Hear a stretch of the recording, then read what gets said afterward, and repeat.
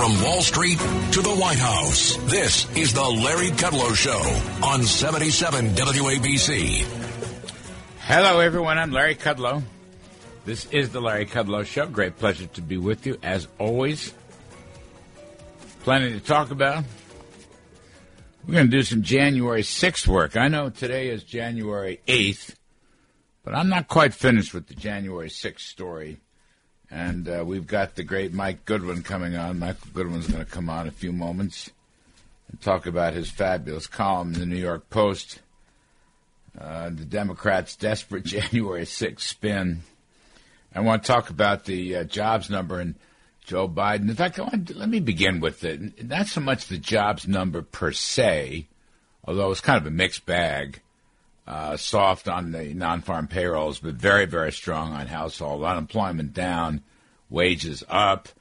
The Federal Reserve's going to have to be tightening interest rates. But it was so interesting to me what Joe Biden said early yesterday, right after the numbers came out. And he kind of had this riff about he's changing economic policy. I'll read you this just quickly. He says, for too long, Republicans have thrown around terms like pro-growth and supply-side economics to drive an economic agenda that didn't deliver enough growth and supplied more wealth to those who already were well off, very well off. From day one, my economic agenda has been different. It's been about taking a fundamentally new approach to our economy. Right? That was his attack on supply-siders like me, like Laffer, like Steve Moore and Kevin Hassett, Donald Trump, Ronald Reagan, John F. Kennedy, Warren Harding, Calvin Coolidge, Andrew Mellon, supply-siders. Cut tax rates. Lower tax rates. So at the margin, the next hour worked, the next dollar invested, it will pay more after tax than would have otherwise been the case. Or as Laffer puts it, if you tax something more, you get less of it. If you tax something less, you get more of it. So, if you tax work less, you'll get more work. If you tax investment less, you'll get more investment. If you tax the whole economy less, you'll get a bigger economy. The whole trick here is to grow the pie larger. Remember that? Grow the economic pie larger. Now, Mr. Biden doesn't get that, needless to say. And his idea is to make people pay their fair share, quote unquote. Let's tax rich people because they're too rich, and then redistribute the income to the non-rich, I guess to the middle or to the lower. But, and by the way, that's a completely phony idea. I'll get back to that in a second. Completely unfactual. But, the rich paid the freight. They paid. The top 1% pays 40% of our taxes, income taxes, federal income taxes. Okay, but you think they make 20% of the income, but they pay 40% of the taxes. You think that's enough? Here in New York, city and state, the top 1% probably pays close to 60% of all the taxes, maybe more, at these outrageous high tax rates. And that's true for the big blue states like California, Connecticut, New Jersey, Illinois, anyway, et cetera, et cetera. So it's just a bald-faced lie. Of course they pay their fair share. But the socialist view always has class warfare, and that's what Biden is getting at. More class warfare. Didn't deliver enough growth, supplied more wealth to those who are already very well off. From day one, my economic agenda has been different. It's been about taking a fundamentally new approach to our economy. I just want to make one more point here. It's not just taxing rich people. It's also taxing rich people in order to provide money for a larger and larger and larger government. Hence the term big government socialism, which was coined by my great friend Newt Gingrich, who has been on this show many times during the years. And, of course, the whole Biden Build Back Better bill is all about that. $5 trillion more dollars in spending. He's got $2 trillion in taxes, so it's deficit spending is going to be huge, though he keeps denying it. He says it's paid for. Of course it's not paid for. I don't want to pay for spending anyway. Don't get me wrong. But, and of course, the anomaly, just a little anomaly in here, and that is the Democrats do want to help rich people, right? Because they want to restore the state and local tax deduction, which the Trump tax cuts whittled down to $10,000. They want to restore it to $80,000 or $100,000. So that's just bailing out well-to-do people in the big blue Democratic states. Very ironic, New York and Hollywood and Silicon Valley, et cetera, et cetera. So even his class warfare, he got that wrong too. But I digress. I mean, I don't want to raise taxes to increase spending. I don't want to raise taxes to increase entitlement spending. I don't want to raise taxes to increase entitlement spending, which, by the way, is not only, under the Biden plan, is not only becoming a middle class plus entitlement.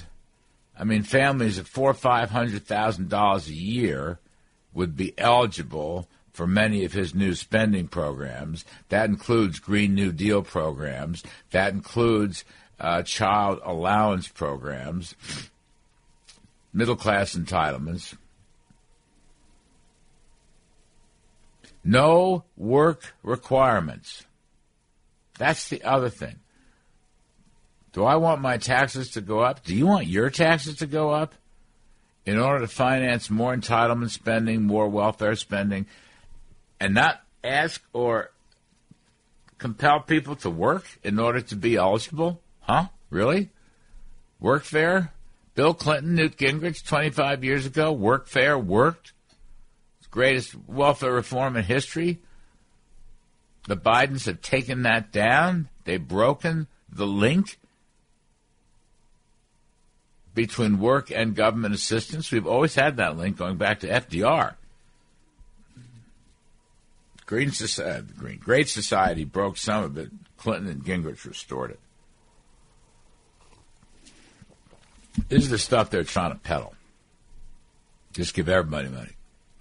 Illegal immigrants, they get welfare. First, they have no work requirements. $450,000 per child because they got separated from their parents because they came over illegally.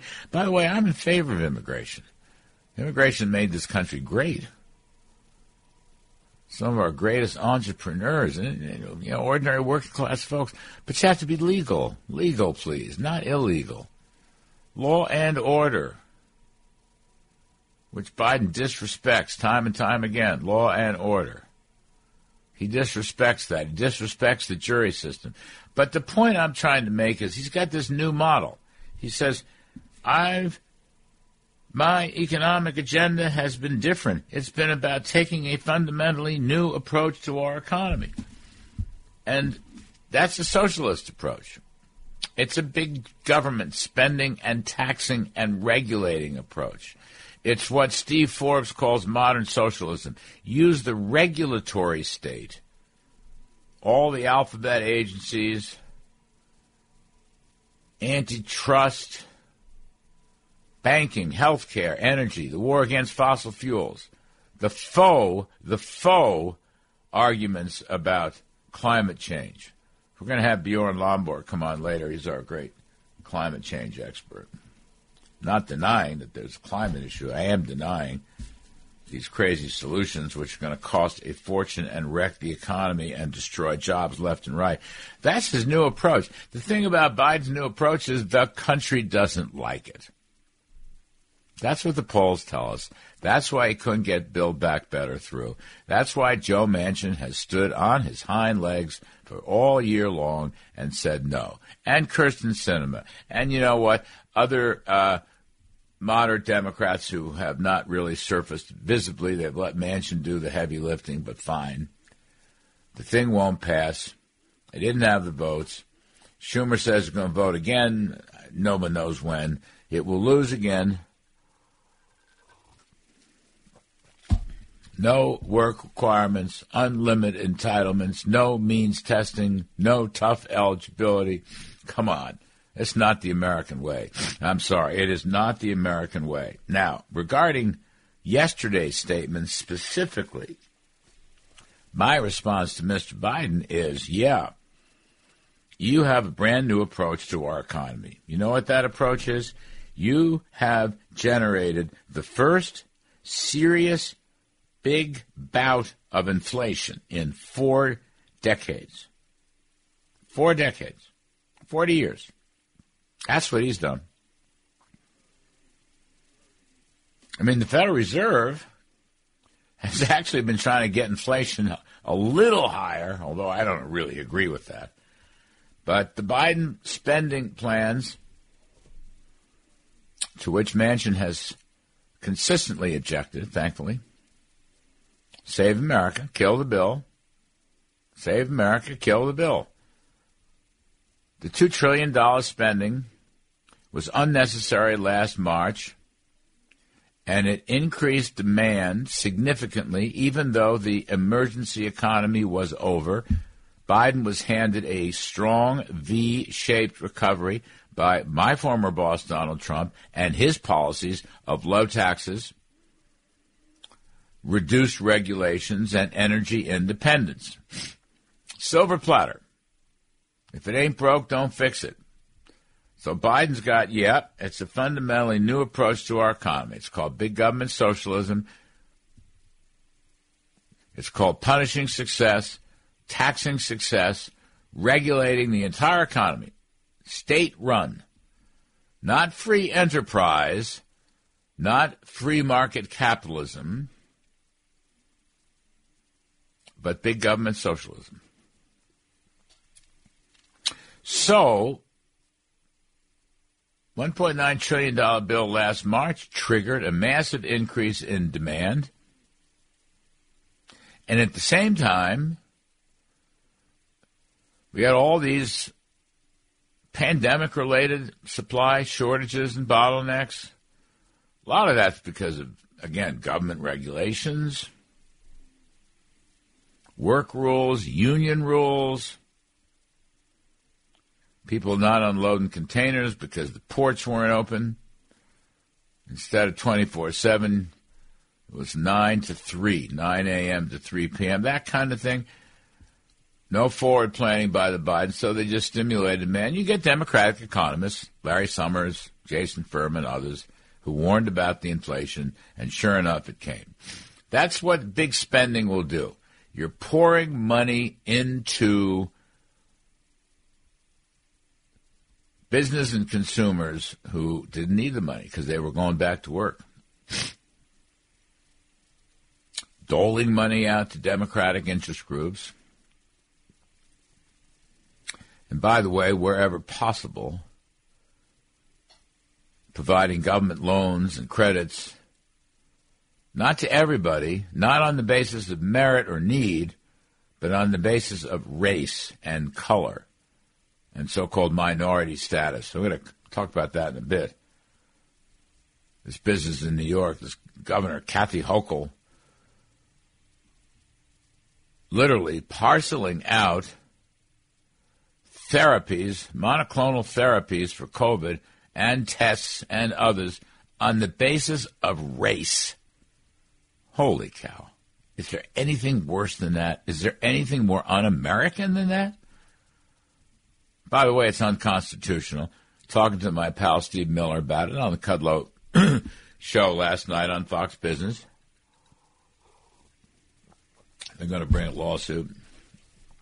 Actually, he was talking on John Katzimatidis' radio show yesterday afternoon. I was talking about it with former Governor David Patterson, who said this should not have been done. Those neighborhoods that had the greatest need might have sufficed. That might have been the right criteria.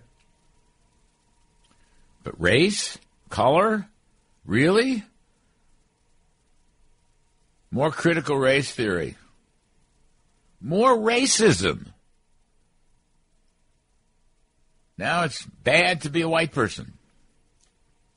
It's like the teachers in the schools teaching critical race theory. White people are bad. They're all a bunch of white supremacists. Declaration of Independence, white supremacists. Constitution, white supremacists. Nonsense. Nonsense. Equality and freedom. Equality. Opportunity. You can't force everyone to finish at the same time. That's what they think is equity. You can't do that. That's a socialist communist idea, which never worked in the Soviet Union or elsewhere, or Cuba or Venezuela. Come on. We have equality of opportunity at the starting line by law. That's fabulous. That's America.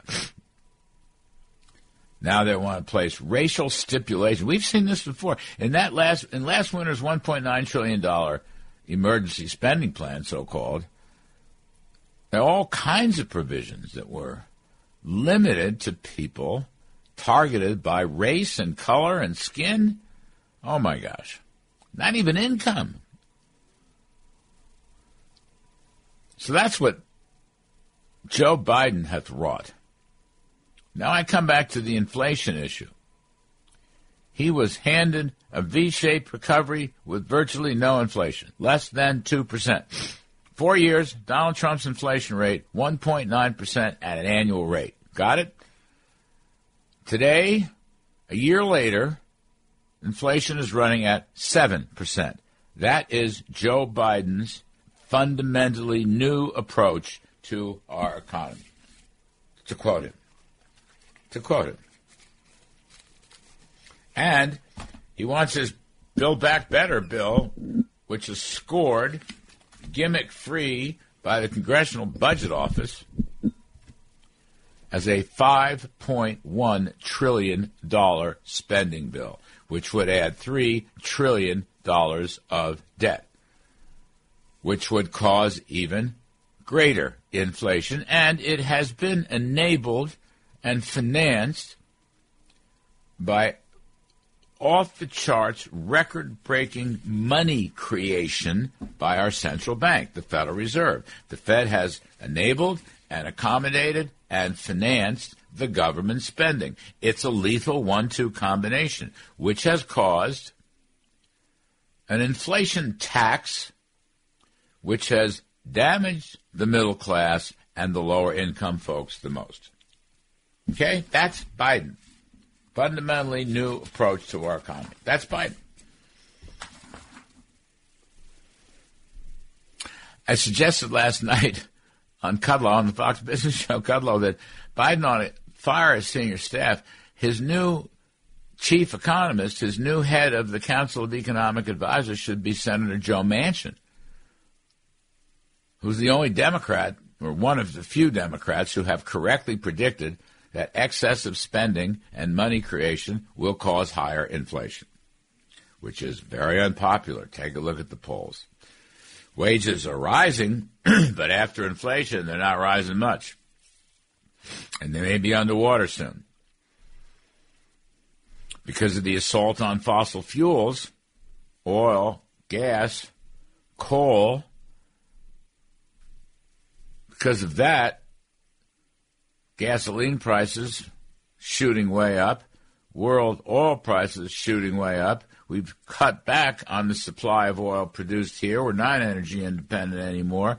We'd like Russia and Saudi Arabia to produce more oil, not us. Go figure. What sense does that make? Or does global warming not apply to Russia and Saudi Arabia? I mean, really, it's just the stupidest thing you've ever heard. That's why the polls are killing Biden. Killing him. Guy's in the high 30s now. His economics are so unpopular. And he gets up there yesterday morning and talks about his fundamentally new economic plan. Supply-side growth doesn't work. Yeah, well, it did work. It did work. We're going to have former Trump CEA chair Tyler Goodspeed come on later in the show and talk about all the numbers. But just to lay some things out, actual factoids, blue-collar, middle-income families, typical family of four, saw real income go up by $4,400 in 2019 alone, following the Trump tax cuts. $4,400. It's a bigger increase in that 1 year than the combined totals during Bush and Obama. And the thing is, real wages for the bottom 10% rose 8.5%. For the top, only 5%. Real wealth for the bottom rose 25%, whereas the top only 9%. Business investment surged, productivity gained. That's financed the real wage increase. And we had record low unemployment. Not for just rich people. Look at the facts from the Labor Department and the Bureau of Labor Statistics and the Federal Reserve's consumer finance surveys. Look at the actual factoids, not some fourth-rate political pap which comes from Biden. Look at the factoids. The biggest gainers, not only in wages, incomes, and wealth, the biggest gainers came low unemployment among minority groups, African Americans, Hispanic Americans, Asian Americans, women, most of them 50-year low unemployment rates. 50-year low unemployment rates. And poverty fell significantly. And child poverty fell significantly. And inequality, income inequality, fell significantly. All that's being reversed under Biden because that's what high inflation does. The middle and lower ends get completely screwed by high inflation. It's the cruelest tax of all.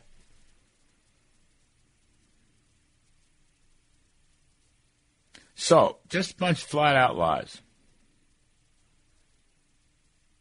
Supply side doesn't work. Wrong. By the way, Joe Biden is such a phony. Really. Ronald Reagan, I served under Reagan a long time ago, 40 years ago. Reagan was a big tax-cutting supply-sider. He believed in the incentive model of growth. So, he had gigantic tax cuts in 1981.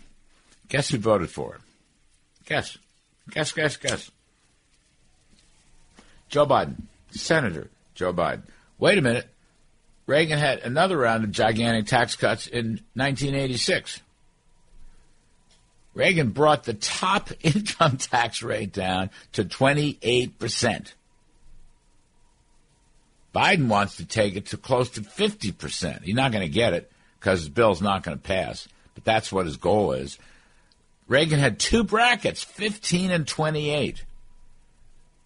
Biden voted for it in 86. So you got yourself, I don't know, either Biden was smarter then, which is possible, or he's suffering today from a tremendous round of amnesia, or he's just being a hypocrite. You know, a hypocrite. Supply side. Biden voted for supply side tax cuts. And by the way, all politicians rejoiced because the Reagan tax cuts literally unleashed 30 years of prosperity. Okay? 30 years. And then we went into a 20-year slump, and now Trump's tax cuts revived that prosperity, especially for middle and lower income people, the salts of the earth, the backbone of the country. And I'll go all the way back to Democrat John F. Kennedy and his famous tax cuts in the early 60s, which launched a 10-year prosperity. I wrote a book on this subject, by the way. I wrote a book on this subject, the JFK tax cuts, the Reagan tax cuts. It was called JFK and the Reagan Revolution. The book was out in 2016, as I recall. Anyway, it worked. You go all the way back to the 1920s, after World War I. Warren Harding, Calvin Coolidge, and Andrew Mellon slashed taxes. And we had a tremendous prosperity until goofball Herbert Hoover came in and raised taxes and raised tariffs, and then FDR took over with the New Deal and raised government control of the whole economy with high taxes and wrecked the whole story. So we need a little history here.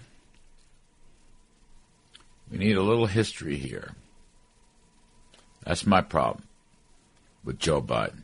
I want to say two other quick things that we will delve into. One of the things is the teachers' union. Left-wing, critical race theory, woke teachers' union going on strike all across the country, but especially in Chicago. And in fact, the left-wing mayor, Lori Lightfoot, finally came out and said it's an illegal action. It damages the kids, keeping them out of school. Education damage, psychological damage, social damaging, just like masking. These teachers don't want to teach. They want more money, and they teach less and less. They're the first ones to pop up and cry, uncle, and they don't want to teach. And here's my quick point. We'll get to this later in the show, but I want to inject it into the thought stream right here at the top. This should be a Reagan moment. What do I mean by that?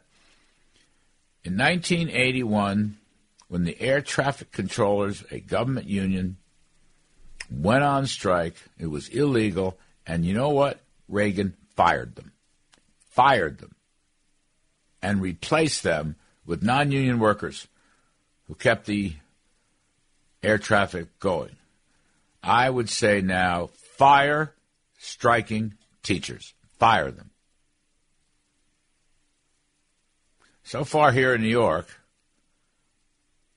our authorities are not faced with a strike. The union themselves, the progressives in the union, want to go on strike, but so far we haven't seen it. But we've seen it in cities, Detroit, a whole bunch of cities. Fire them. Just go and fire them. And Senator Marsha Blackburn told us on the Kudlow show yesterday on Fox Business, yeah, you could fire them. Also, take the money away. Take the money that was given to them in these various COVID relief bills. Take the money away. If they're not going to work, no money. I say fire them. Put America's kids first. Put America's kids first. So, we're going to take a break, run some ads, get up to date. Michael Goodwin's coming on. We're going to talk some more about January 6th and the Democrats' hypocrisy, what their real agenda is. Nobody likes January 6th. January 6th was a calamity. Don't get me wrong. I'm not going to defend what happened. But I am going to criticize the Democrats. They hidden agenda. They want to nationalize elections. They want to distract from their failures. That's what January 6th was about this week, and they're going to keep doing it. It's not going to work, but they're going to keep doing it. Later in the show, we're going to talk about the Federal Reserve with former Governor Kevin Warsh. We're going to talk about Trump tax cuts with Tyler Goodspeed. We'll do money in politics and the stock market. It's the Larry Kudlow Show. Free market prosperity starts here. Now, here's Larry Kudlow. Welcome back, folks. Let's get back to work. We're going to bring in the great Michael Goodwin, New York Post columnist, Pulitzer Prize winner, great friend. Wrote a great column in the New York Post about this whole January 6th story. First of all, Michael Goodwin, welcome back. Happy New Year, Michael. Thank you, Larry. Same to you. Great to be with you. Yeah, you wrote a terrific column. Look, everybody knows January 6th was the calamity. Everybody knows that. But the question is, with this Democratic jihad, they want to compare this to Pearl Harbor, which is a disgusting comparison. 2,400 people died in Pearl Harbor. 3,000 people died at 9/11. Kamala Harris should be ashamed of herself. She probably isn't, but she should be. But they are weaponizing January 6th for partisan purposes. That's your key point, and it's a great point. And tell us more about what you're thinking here. Well, look, I think it's very hard for me to divorce the theater over January 6th from the reality of the Biden presidency, which is that he is taking on water at an alarming rate. His poll numbers are sinking like a stone, particularly on issues regarding the economy, inflation, et cetera, not to mention foreign policy, which I think is a ticking time bomb in terms of our issues with Iran, with Russia, with China. And so I think that, and of course the pandemic, I mean, this failure even to get the testing straight after all this time. I was reading something yesterday that it's still going to be weeks more before people begin to receive those tests in the mail that he promised in the middle of December. So this failure on testing, all these other failures that I mentioned, January 6th for them is a good way to distract. And so they create theater around it. It's this endless investigation, which I said reminds me of impeachment of Trump 3.0. This committee that the same old suspects are running. So I think when you put it all together, what they've done is taken a legitimately worrisome and troublesome event of January 6th, which was a catastrophe in many ways, not in terms of loss of life and that sort of thing, but a real breakdown in our respect for government, in our trust in election outcomes, et cetera. And they've taken that and they've gone too far. And they stretch the truth until it breaks. And then you say, so what is their motive? Then their motive is not about January 6th. It's not about protecting democracy. It's about partisanship. It's all about partisanship. It's all about getting their legislation passed, whether it's wrecking the filibuster in the Senate, corrupting the reconciliation process, or packing the court. I mean, all of these things that they've talked about doing and want to do and busting out the budget, this is what they really care about. January 6th to them is just a happy coincidence with their agenda at this point. Yeah, I think in addition to deflecting and distracting from his failed agenda and the unraveling of his presidency, I think this other point is really important. I watched Biden, give his speech in the morning, Thursday morning. Kamala Harris, other Democratic spokespeople. Michael, they want to make a case for federalizing or nationalizing election law. And you're right. It's all tied up with the filibuster. That's exactly right. This isn't going to go. It's never going to. Manchin's not going to. He's not going to be for it. Sinema's not going to be for it. They're not going to let him change the filibuster. But this is about unlimited mail-in ballots. This is about voter IDs. This is about liberal Silicon Valley zillionaires like Zuckerberg, who spent $450 million to place what should be nonpartisan people into election operations, but of course steering it towards the Democrats. I mean, this is about the futile attempt to overrule state legislatures and nationalize elections. Yes, and ultimately just for partisan purposes, not for the good of the country, not for any kind of middle ground that people would recognize and could rally around. I mean, this is all partisanship. I mean, you mentioned Biden's speech. I mean, I watched it, and then his clumsy segue into supporting this voting, which they call voting rights, but it actually, yes, extends voting rights to those who are not registered or eligible in real practice. But it was like a cheap late-night TV salesman. Come on, you'll get two for the price of one if you order now. I mean, that's what he sounded like. And it was just so jarring that if you really think January 6th is a solemn event, then why don't you focus on events surrounding January 6th with an equal approach to it? So when Nancy Pelosi appoints a committee and then throws off the Republicans who won't toe the line and appoints Liz Cheney and Kinzinger, the ghost is revealed. I mean, this is not about finding the truth. This is about weaponizing that event. And then just quickly, I mean, your reference to Kamala Harris, comparing it to Pearl Harbor and 9/11, I mean, again, that's one of those moments you say, forget it, turn off the channel. These people aren't serious. Yes. What's wrong with voter ID? I've seen every darn poll. We're going to have Scott Rasmussen come on later in the show, talk about polling, but everybody wants voter ID. Except for the Democrats, except for Biden.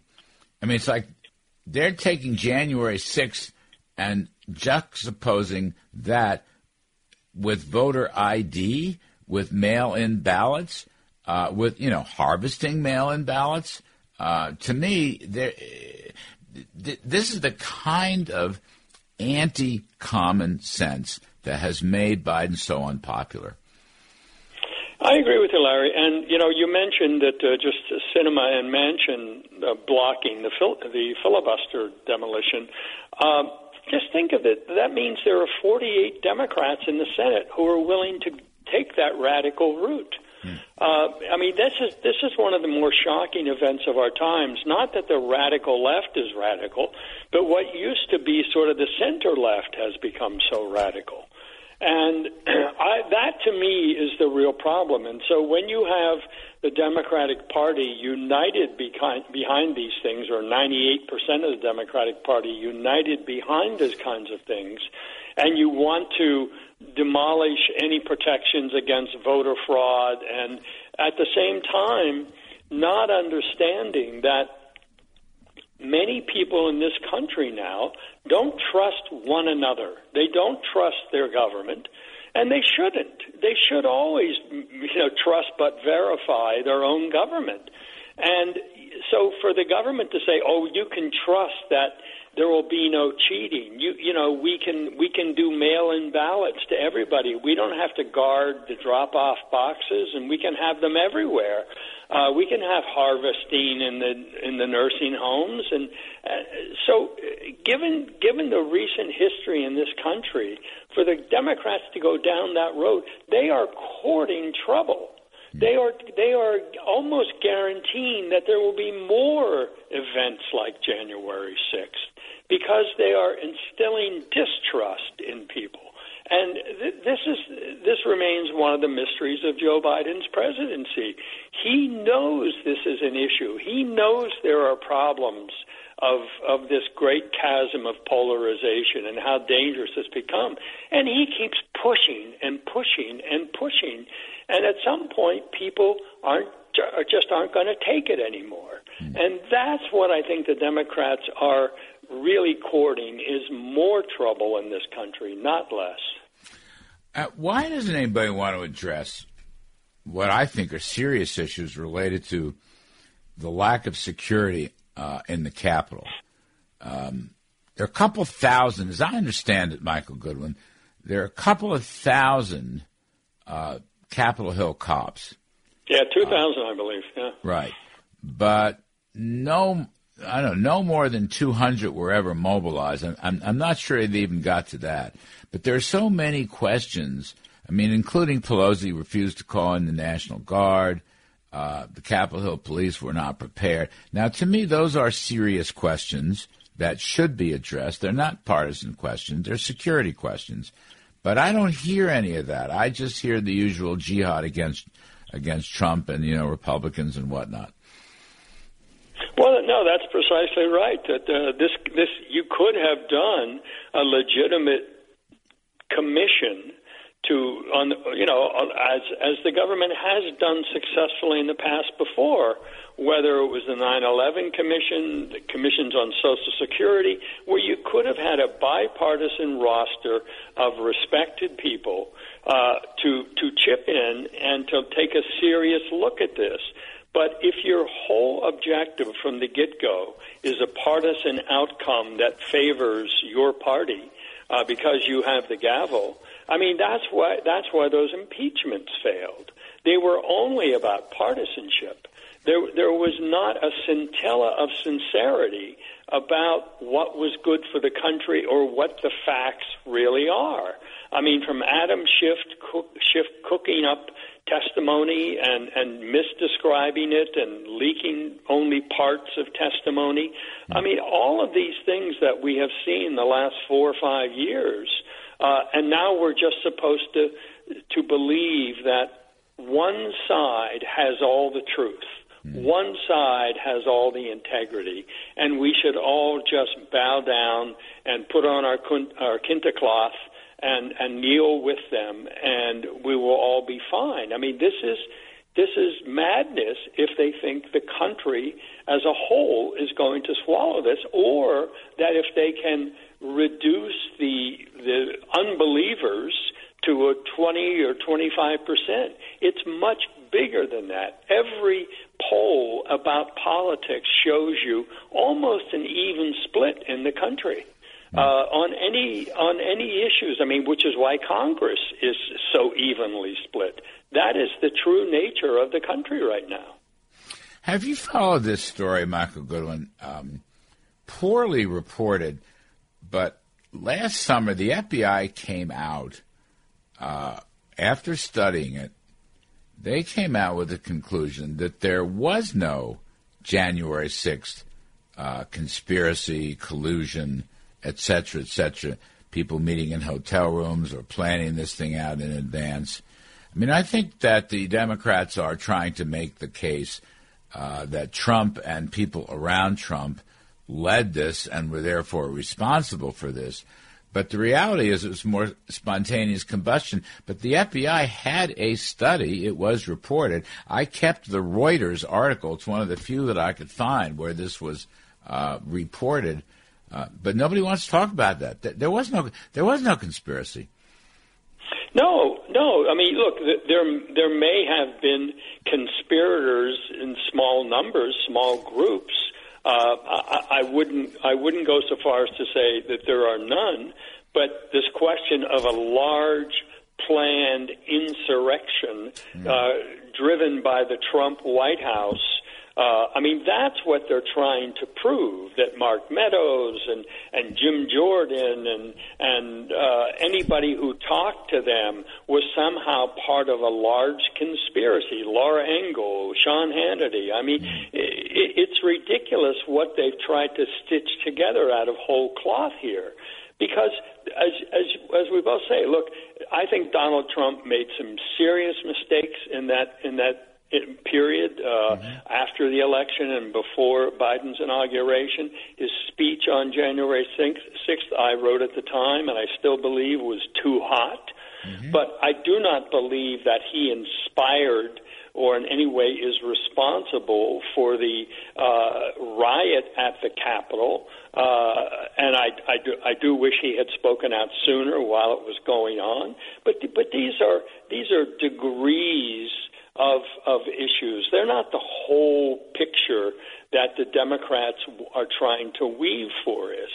And so I agree with you, Larry. There were clearly hooligans within there. They brought crowbars to break windows and that sort of thing. You don't carry crowbars to a rally or to a protest unless you have something else in mind. And so there were clearly some people who had something else in mind.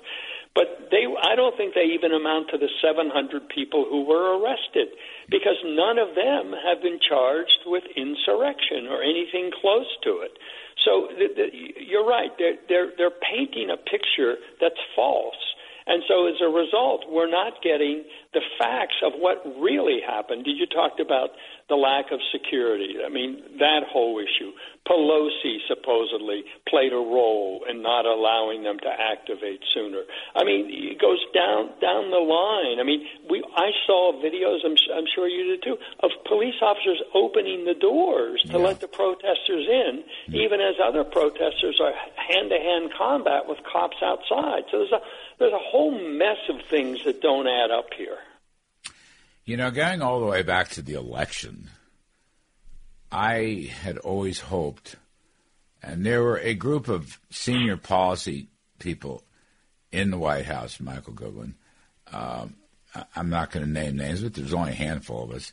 We always wanted POTUS to pivot and, spend the remaining couple of months doing the government's business, because you still had business going on. I mean, I didn't resign. A bunch of us didn't resign for the simple reason that we needed adults in the building to conduct the government's business. Waddell and O'Brien, myself, and some others, Berkey, Rollins. But we'd always hoped that POTUS would pivot and talk about his achievements and successes and policies, which I think, Michael Goodwin, today are very popular. Take the man out, look at the policies themselves. Biden has botched the economy badly, as you noted. Biden has botched the foreign policy. We may be on the verge of a huge problem with Ukraine, with Putin in the Ukraine. Mm-hmm. But, if he had, that was my disappointment, and I've expressed it to the president. I talk to the president all the time. I'm very glad that he didn't have this big press conference on Thursday. Right. I think that was a very wise decision. But I think it would have turned out better for him if he had said, all right, we lost this time, but we may be back. Here's what we did. Here's why it worked. Because people are, you look at the polls now, people like Trump's policies. In fact, I say this somewhat tongue-in-cheek, but people yearn for the calmness and prosperity of the Trump years compared to what we have today. Yes, tongue-in-cheek. Some of that, tongue-in-cheek, but not entirely tongue-in-cheek. No, you cannot feel confident with Joe Biden in the White House. I mean, just physically. The frailty in that, the forgetfulness, the language. I mean, what is he talking about? These stories that he tells that aren't true, but he keeps telling them. You cannot feel confident with that leadership. It doesn't project strength in his person, and his policies don't project strength either, whether it's with sort of begging Iran and all of that. But look, Larry, I completely agree with you on Trump, and I remain disappointed that he has, as I said in this column, appears to be making the events of last year, that his conclusion that the election was stolen, that seems to be becoming a litmus test for people he will endorse. And I think this is a tragic mistake. Look, I think there were lots of questions about the election. I think there's lots of irregularities, but you cannot say forever it was stolen and just expect people to believe that. It's not going to work. Michael Goodwin, good to reconnect. Great column. Appreciate it. Hope to talk to you soon. Thanks very much. Now, back to the Larry Kudlow Show on 77 WABC. All right, we had jobs report yesterday, and we have a lot of mutterings from the Federal Reserve about how they're going to recover from the mistakes of this past year, 2021. And I have this sense that it's not going to be pretty as we move through this with a 7% inflation rate that is not going to go back down anytime soon. All the geniuses who talked about temporary inflation are wrong. I've already nominated Senator Joe Manchin to be the new chair of the Council of Economic Advisors. Fat chance Biden won't do that. But let's talk to somebody who knows a whole lot about this. My great friend Kevin Warsh. He's a former Federal Reserve Board member himself, currently a visiting fellow at the Hoover Institution, teaches some school at the Stanford Business School, if I'm not mistaken. So, Kevin Warsh, Happy New Year. Thanks for coming on. Hey, Larry, thanks very much for having me. You're the hardest working man in this business. I talk to you at all hours of the day and now on Saturdays. Right. What the heck? I love the work. So, hey, Kevin, I had our friend Stephen Mnuchin was on the show, the TV show, Tuesday, I think, and he kind of put the wood to the Fed. He said they're behind the curve. They shouldn't have run easy money, zero interest rates, negative. We got negative real. We have negative 7% real Fed funds rate with a 3.9% unemployment rate. Ed Hyman, very widely followed Wall Street economist, talking about all the huge money creation and reserve injections by the Fed. They're running an emergency policy. The emergency is far over, and they're still doing it. And I know you've been a critic, and I know you've written in the Wall Street Journal op-ed pieces and so forth. So what's going to happen here? What should happen here? So, Larry, I've been a critic for a long time, including, I have to admit, when Secretary Mnuchin was the Treasury Secretary of the United States. You knew that was coming. So this inflation problem has been chasing the Fed for years at the speed of a turtle, and it's somehow caught them unaware. So these problems are long in the making, Larry. But I agree with your lead, which is 2021 will go down as a year in which the Fed really made deep and dangerous problems, bad decisions in the conduct of monetary policy. And in 21 and 22, the American people are going to pay the price of the most regressive tax of them all, and that's this 7% inflation you're talking about. They projected a year ago that inflation at the end of 2021 would be 1.8%. It's more than triple that. And they're using the same models to project at the end of 2022, it'll be 2.6%. Like you, I wouldn't bet on that. Yes, that's really, so one of the smart guys inside the Fed is Jim Bullard. And in his own diplomatic way, I think he's trying to move the ball. He says, they should start raising rates in March. I think they should start raising their target rate right now, because the longer they wait, Mnuchin is right at one point. They are behind the eight ball. They're way behind the eight ball. So the longer they wait, the harder it's going to be. And, Kevin, I guess one worry is that the inflation rate is actually going to get worse, not better. Yeah, you're right. The longer they wait, the fewer choices they have. And ultimately, if they want to bring inflation back to 2%, to anything like price stability, by waiting so long and continuing to compound their mistake, they're going to make what they have to do to offset it even more, higher interest rates than would otherwise be needed, pulling the punch bowl away with a much sterner hangover the next morning. So it's really dangerous. And like you, I think they've missed opportunities. But just to be provocative, as I normally try to be and clear with you, they've got a meeting at the end of January. You and I said this on your TV show before their December meeting. I'll say it again.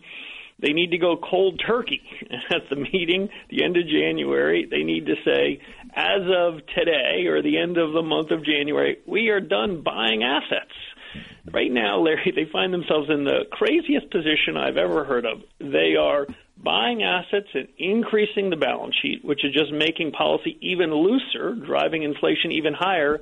At the same point, they're leaking to the Wall Street Journal and putting in their minutes that they're going to be shrinking their balance sheet very soon. So one hand is pushing in one direction, the other in the other. It is incoherent. And more important, it's really dangerous for the economy, especially for people that don't own financial assets that are suffering from this inflation. I think it was you and your recent op-ed piece in the Journal. The Fed has enabled all of this government spending, and that really is the root source of inflation. Yeah, that's right. Our friend and longtime colleague Milton Friedman would say that inflation is and always was a monetary phenomena, But I think if Milton were with us today, Larry, now that he sees that the distinction between what Congress is spending and what the Fed is purchasing, I think he'd put a big asterisk next to that and say it's monetary and fiscal policy today because the Fed is enabling and monetizing this debt. And so I do not believe we would have this explosion of debt if the Fed hadn't been the dominant purchaser of these Treasury securities.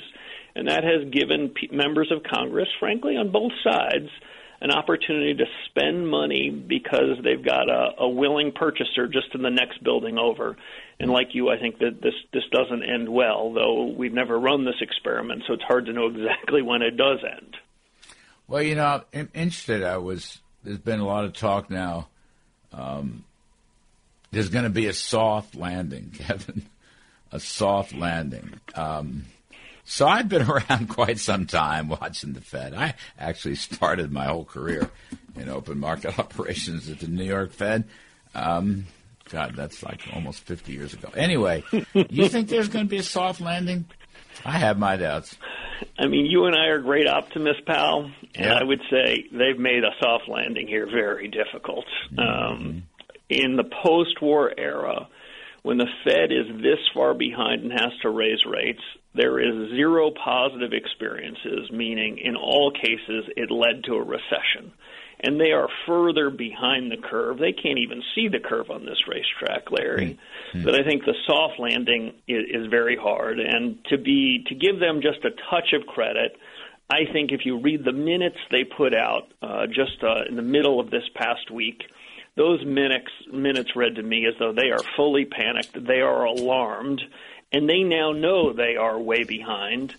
And that's why I think they're quite disturbed, and I think they're going to be as aggressive as they can be to try to put inflation back in the bottle. But I fear it's too late, and I fear as though they're going to be tightening policy as quickly as they can, so long as the world doesn't implode on them. But they've made it such that financial markets especially are going to be quite sensitive, and if they move faster than markets permit, someone's going to have to blink here. And my guess is Chairman Powell and his colleagues are the ones who blink. You know, in addition to ending QE right away at the next meeting, Kevin, what about a 50 basis point hike in the Fed funds rate? I think given where they are, I think they actually need to surprise markets with just that sort of remedy. So I would do it in sequence, Larry. I would first say I'm going cold turkey on these asset purchases. We're not going to try to loosen policy when we're at full employment and we're running at a massive inflation rate. And then because I think they have coddled markets, coddled the economy, emboldened this inflation, I think a surprise of 50 basis points might be just what the doctor ordered. And in some ways, you need to surprise markets and convince them and businesses that you're taking this inflation thing seriously. And I know the new gang at the Federal Reserve says, oh, you never want to surprise markets. But I think they need to jolt expectations back down. And a 50 basis point move might be part of the way you do that. Yeah, you have to have a little shock value here at some point. And I know that institutionally they'll probably resist that, but it just seems to me you need a wake-up call. Because right now, you need a wake-up call to businesses that are raising prices. You need a wake-up call to the workforce, which is demanding higher wages. In other words, you got to stop it from getting embedded in long-run inflation expectations, don't you? Yeah, you got it. Expectations are what they think is the everything about inflation.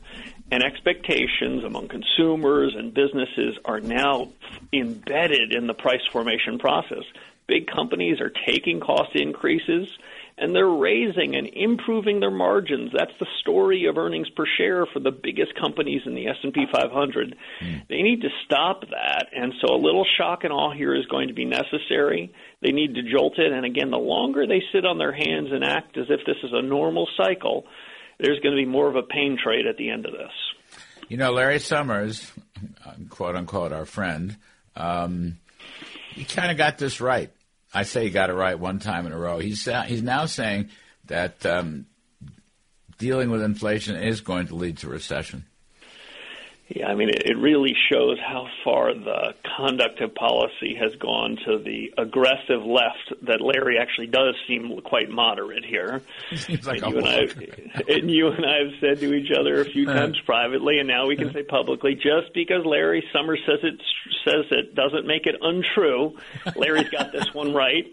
Larry's got this one right, and you and I are big enough men to agree with him. Yeah, no, absolutely. I give him a lot of credit. He's Summers and Manchin. They've both done pretty well this year, two Democrats. Kevin Warsh, thank you, buddy. I appreciate it. We'll talk soon as this story unfolds. All right. Thanks, pal. Look Happy forward New to Year. it. You bet. Happy. This is Greg Kelly. On January 21st, 1980, gold hit a record, the highest in decades, at $835 an ounce. It climbed an astonishing 262% in a single year. What was happening in January of 1980? The Soviet Union had just invaded Afghanistan. Inflation reached record highs, and the U.S. was languishing under the weak leadership of President Jimmy Carter. Folks, hindsight is not 2020, it's 1980. We're now facing runaway inflation, new threats from Russia and Iran, and a possible recession, and no Ronald Reagan to save us. But there is gold. Monetary Gold is offering up to $5,000 in gold on account for the first 25 callers at 1-888-993-9332. Monetary Gold has an A+ rating with the Better Business Bureau, a top 5 gold company ranking, and they've been around for 2 decades. Call them to see if you qualify for gold on account at 1-888-993-9332. Call Monetary Gold right now. All right. Somebody said the great Scott Rasmussen, one of America's leading upholsterers, www.scottrasmussen.com. Scott, what are you calling your venture now? What is your company called? Well, my polling company is RMG Research Inc. But the data can all be found, as you said, at scottrasmussen.com. All right. So, talk to me about some of your recent polls. You've been polling on big government socialism. You've also been polling on January 6th. Tell us what your findings have found. Well, when you talk about big government socialism, as you and I have talked many times, there's this narrative that's being put out that somehow this is an extraordinarily popular bill. And yet, when we actually took a look at the provisions in the bill, very ugly, payments to tens of millions of illegal immigrants, not including the Hyde Amendment protections against federal funding for abortions, and on, IRS snooping being encouraged. These things were very unpopular, and I think they're part of the reason the legislation appears for the moment to be dead. And by the way, Senator Manchin, you said he's had a good year. After he said no to the big government socialism bill or the Build Back Better plan, his job approval rating jumped by 7 points in West Virginia, and the number who strongly approve of him doubled. So, he was responding to his constituents, and they're pleased with it. When you talk about January, go ahead. No. When you talk about January 5th, once again, we see there's a narrative that's out of sync with where the American people are. People don't like what happened. I mean, there's no other way to say it. I did some polling on January 3rd and 4th just a couple of days ago leading up to this event. And what we found was that only 13% of Americans have a favorable opinion of those who broke into the Capitol. And while many Democrats, in fact, a plurality of Democrats believe that all Trump voters supported this, or most Trump voters supported this, it's simply not the case. Trump supporters, conservatives, Republicans, all tend to strongly disapprove of what happened a year ago on January 6th. But that's only part of the story. 61% of people believe that Donald Trump was legitimately elected in 2016. That's basically the same number who believe that Joe Biden was legitimately elected in 2020. A majority of Democrats still believe that Hillary Clinton was the real winner in 2016, and obviously a majority of Republicans have the opposite view now.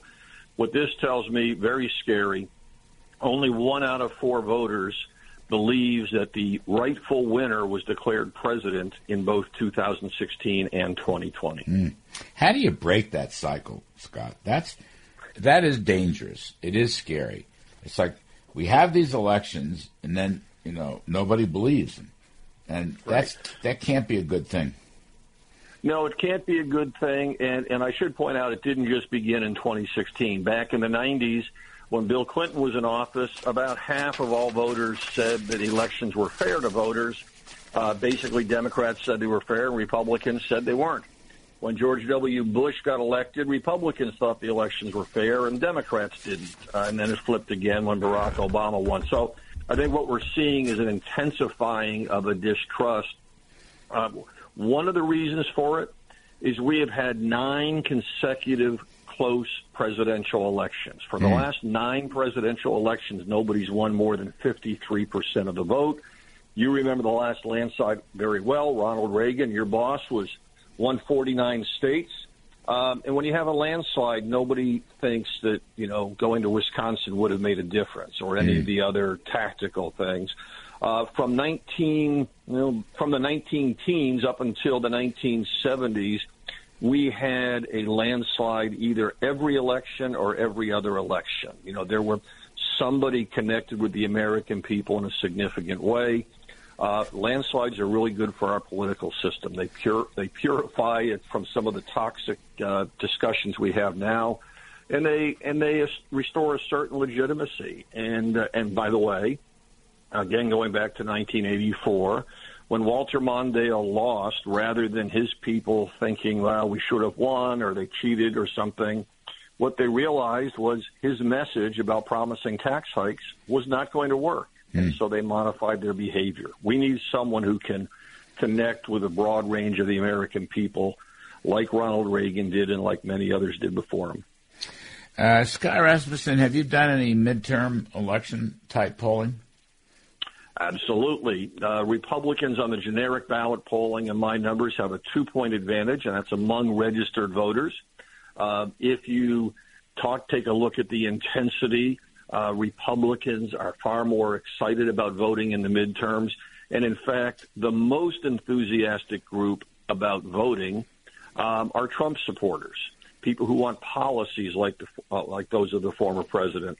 And so right now, I think the biggest threat to Republicans is that the election is not being held today. There's a long way to go until November. But if the election were held today, the Republicans would win a significant majority in the House, and they would likely gain control of the U.S. Senate. One thing occurs to me.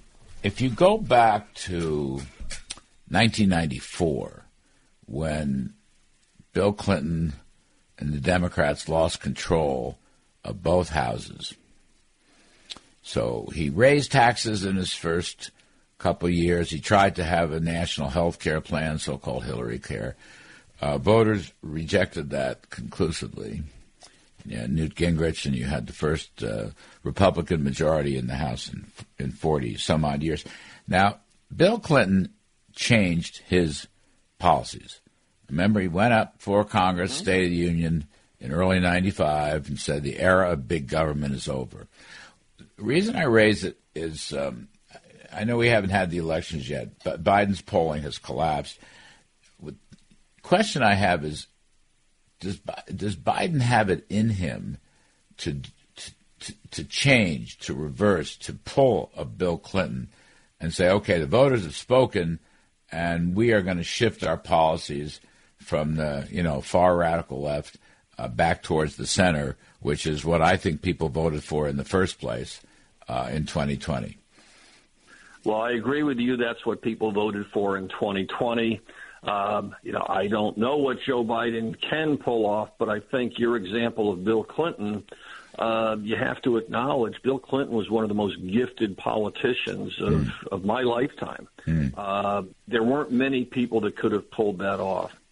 Secondly, I think President Biden has a very difficult situation with the progressive left. They're already talking about primarying him, in 2024 if he chooses to run. We see a dynamic where Chuck Schumer seems to be more afraid of AOC than about moving to the center to win over other voters. So I think it will be very difficult for this president to turn things around. Right now his job approval ratings are in the 41, 42% range. If the world gets a lot better, if the economy gets better and if there's no inflation and all of those good things, his numbers will rebound somewhat, but I don't think we'll ever see a return to the early honeymoon numbers that Joe Biden enjoyed. And that will be especially true if Republicans get the Senate. Yeah, no, I suspect you're right. I mean, you look back at that Clinton period, Clinton and Gore, I mean, people forget. In those days, Al Gore was a conservative Democrat. That's right.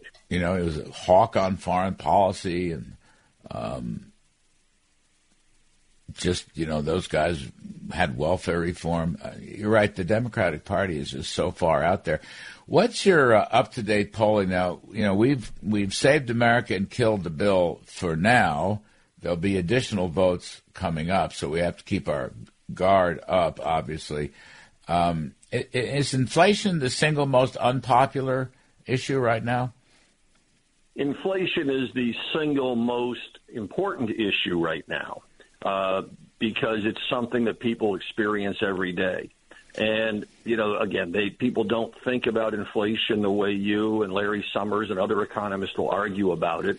When people hear about inflation or when they experience it, it's because they go to fill their gas tank and they put $20 more into the gas tank. Half of Americans live paycheck to paycheck.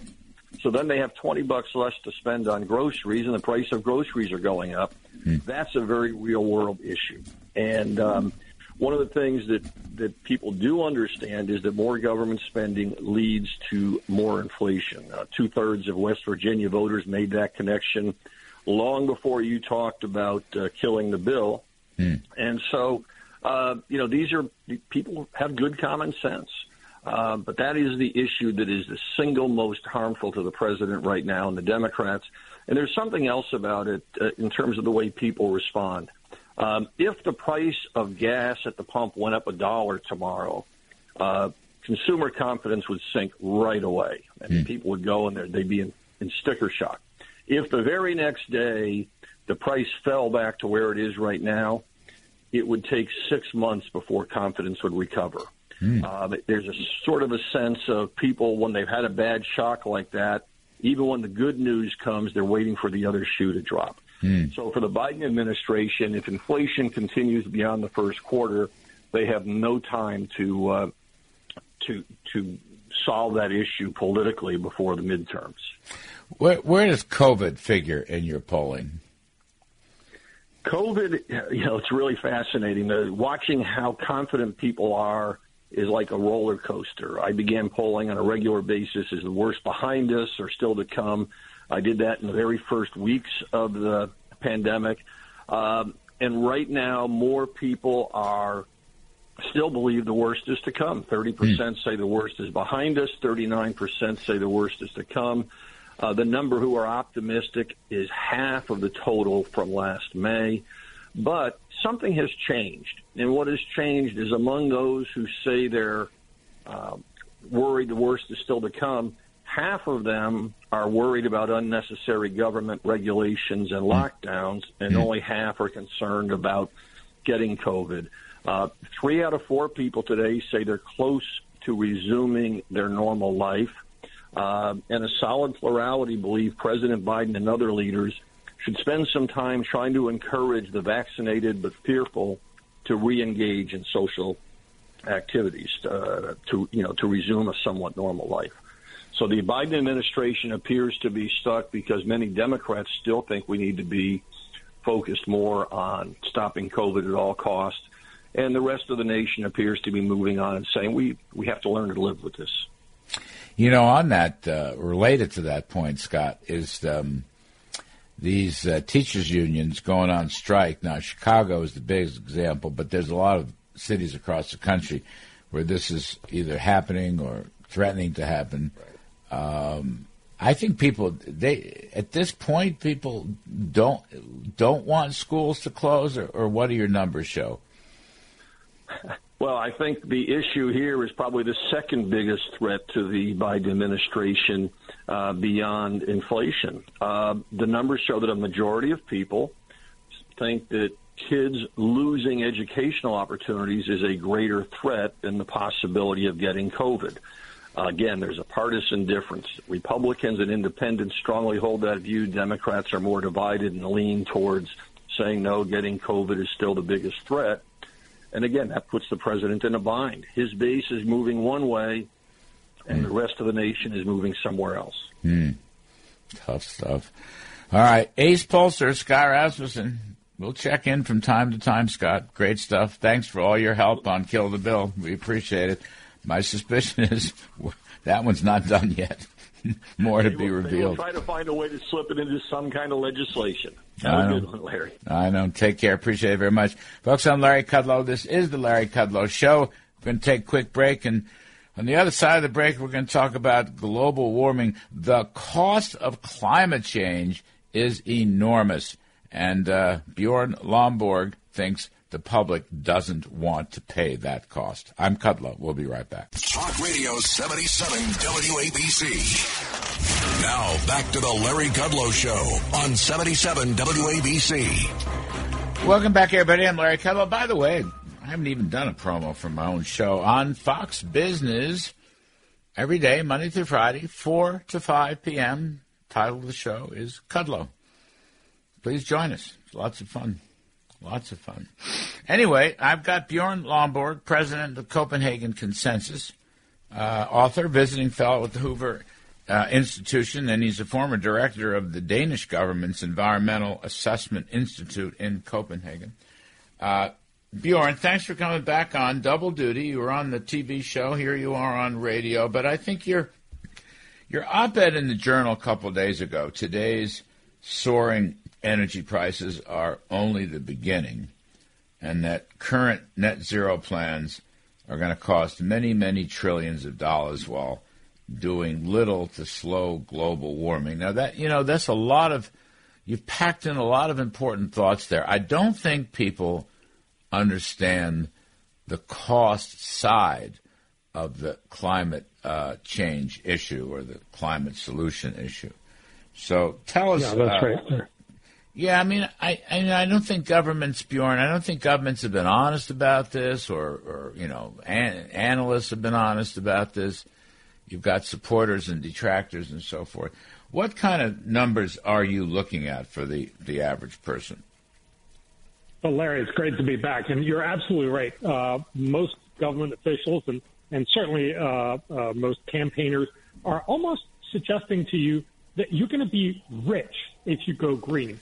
But, of course, the evidence belies that. If you actually were to be rich, we wouldn't need all these grand conferences where everybody tries to twist everyone else's arm to make grand promises far off into the future that they then don't actually live up to. Remember, if you look at British climate policy, for instance, the British electricity prices, a little bit like the Americans, dropped about sixfold over the 20th century. But because of global warming, they haven't continued declining. They've actually doubled since then because mostly we're trying to replace cheap and effective and reliable, mostly fossil fuel energy with green energy. Now, look, global warming is a real problem, but the way that we're going about it, making this incredibly expensive. Right now, every year, people in Britain pays about £10 billion more because of these green attempts to reduce carbon emissions. That has real cost. And if you keep piling on those costs, people are eventually going to say, no, I'm not going to pay for that. That is the real problem with the price of climate policy costs.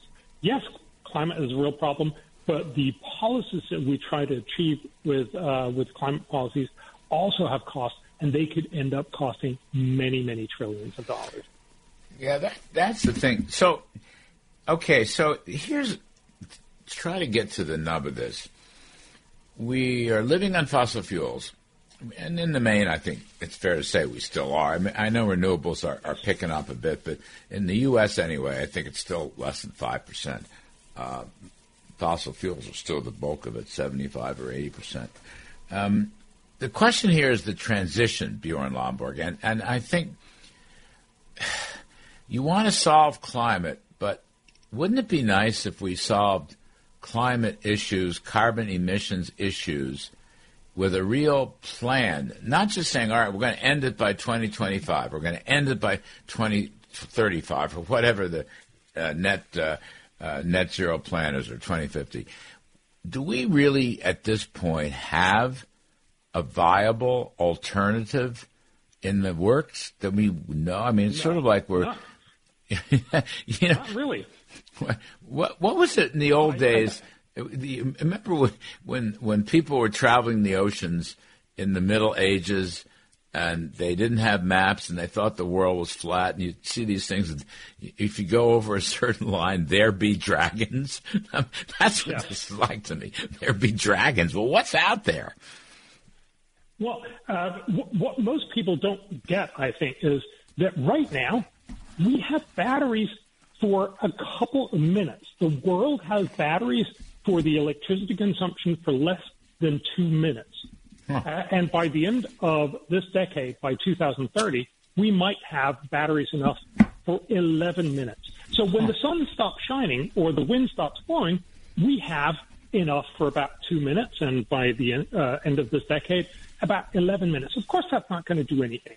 So what we're really doing right now is we're setting up lots and lots of wind mills and solar panels. We're feeling incredibly good about ourselves, but they're all backed up mostly by fossil fuels. You're absolutely right. About 79% of the world's energy comes from fossil fuels. And the rest, it's not solar and wind. It's mostly hydro. And then the big thing is that we're burning wood. That's what we've done for for thousands of years at least. So the reality is when you're just saying, oh, let's try to get more, what happens is, and you're seeing this in Germany and California and elsewhere, is that all the sun produces energy at the same time. All the wind produces energy at the same time. So they become almost worthless. And so what you often see is prices drop to zero or even below zero. What you have is a system that you cannot actually replicate up to 100% or not even up to 80%. You can go a little green, but what you're really doing is you're just making it much, much more costly for ordinary people to keep the lights on. That's why the Bank of America tells us that to get to net zero, and of course you can do anything, as you know, if you're willing to put enough money to it, but what they tell us is we are going to be paying, if we actually want to go to net zero, $150 trillion over the next 30 years. That's pretty much 2 times the GDP of every nation on the planet Earth. It's more every year than everyone, all nations, all states, and all households pay for education every year. This is a lot of money. And we have to ask ourselves, are we really willing to do that? And the answer is no. Most people are not willing to do that. $150 trillion over 30 years that's almost an unimaginable number, Bjorn. I mean, honestly, it's almost unimaginable. It is. What's crucial is this is not an outlier. This is actually academic evidence shows as well by mid-century the global cost. If we do everything right and smart with just one carbon price across the globe, it'll cost around $8 trillion a year. We look at the U.S., a new study from Nature shows that just to cut 80%, which is much, much less than what Biden is promising, 100% by 2050, 80% by 2050, it will cost the U.S. $1 trillion every year. $1,000 per person per year. Remember, the majority of the U.S. population are not willing to pay $110 a year. You cannot ask them then to say, all right, let's spend $5,300 per person per year. That's, $20,000 for a family of 4. There's no way you can have people pay that. That's why if you want to avoid the yellow vest protest, as you saw in France, you have to find a smarter and cheaper way to fix climate. Yeah, I mean, it would seem to me, And look, like you, I am not a climate denier, but I'd rather not destroy our economies in the process of changing. So wouldn't we need some modesty and humility here, plan things out slowly, and show people what the options are, the alternatives and the options are over a longer period of time. I would think if you did that, if government people did that, they'd get more support for what they're trying to do. And you would, and this is crucial, you would actually have a chance to get a plan that will work. Right now, we're just making it up as we go along. I think most climate campaigners are basically just saying, let's get as much sun and as much wind in there, and then we'll deal with the problems that we know we'll get when they arrive. Of course, now they're arriving. That's what's happening, for instance, in Europe. We just had about 9 months of below average wind, which is why we're now basically at the mercy of Putin and Russia, which is why we have incredibly high energy prices. It's not the only reason, but what it tells us is this is what happens when you do unplanned climate policy. You eventually end up in a place where most voters are going to vote you out. Mm-hmm. Need is cheap, green baseload power. Notice what happened when the U.S. built fracking. Fracking basically makes gas much, much cheaper, and that made gas much cheaper than coal. This matters for climate because gas emits about half as much CO2 as coal does. Because gas became cheaper, the U.S. has reduced its carbon emissions more than any other nation in the 2010s. This is not because of Obama or because of President Trump. It was because gas was cheaper than coal. If we could make green energy cheaper than fossil fuels, everyone would switch, not just rich, well-meaning Americans and the rest of the rich world, but crucially, China, India, and Africa, which is going to be the main emitters of the 21st century. If you want a solution, you focus on innovation. If you just want to feel good, sure, you can just waste lots of money and get virtually nowhere.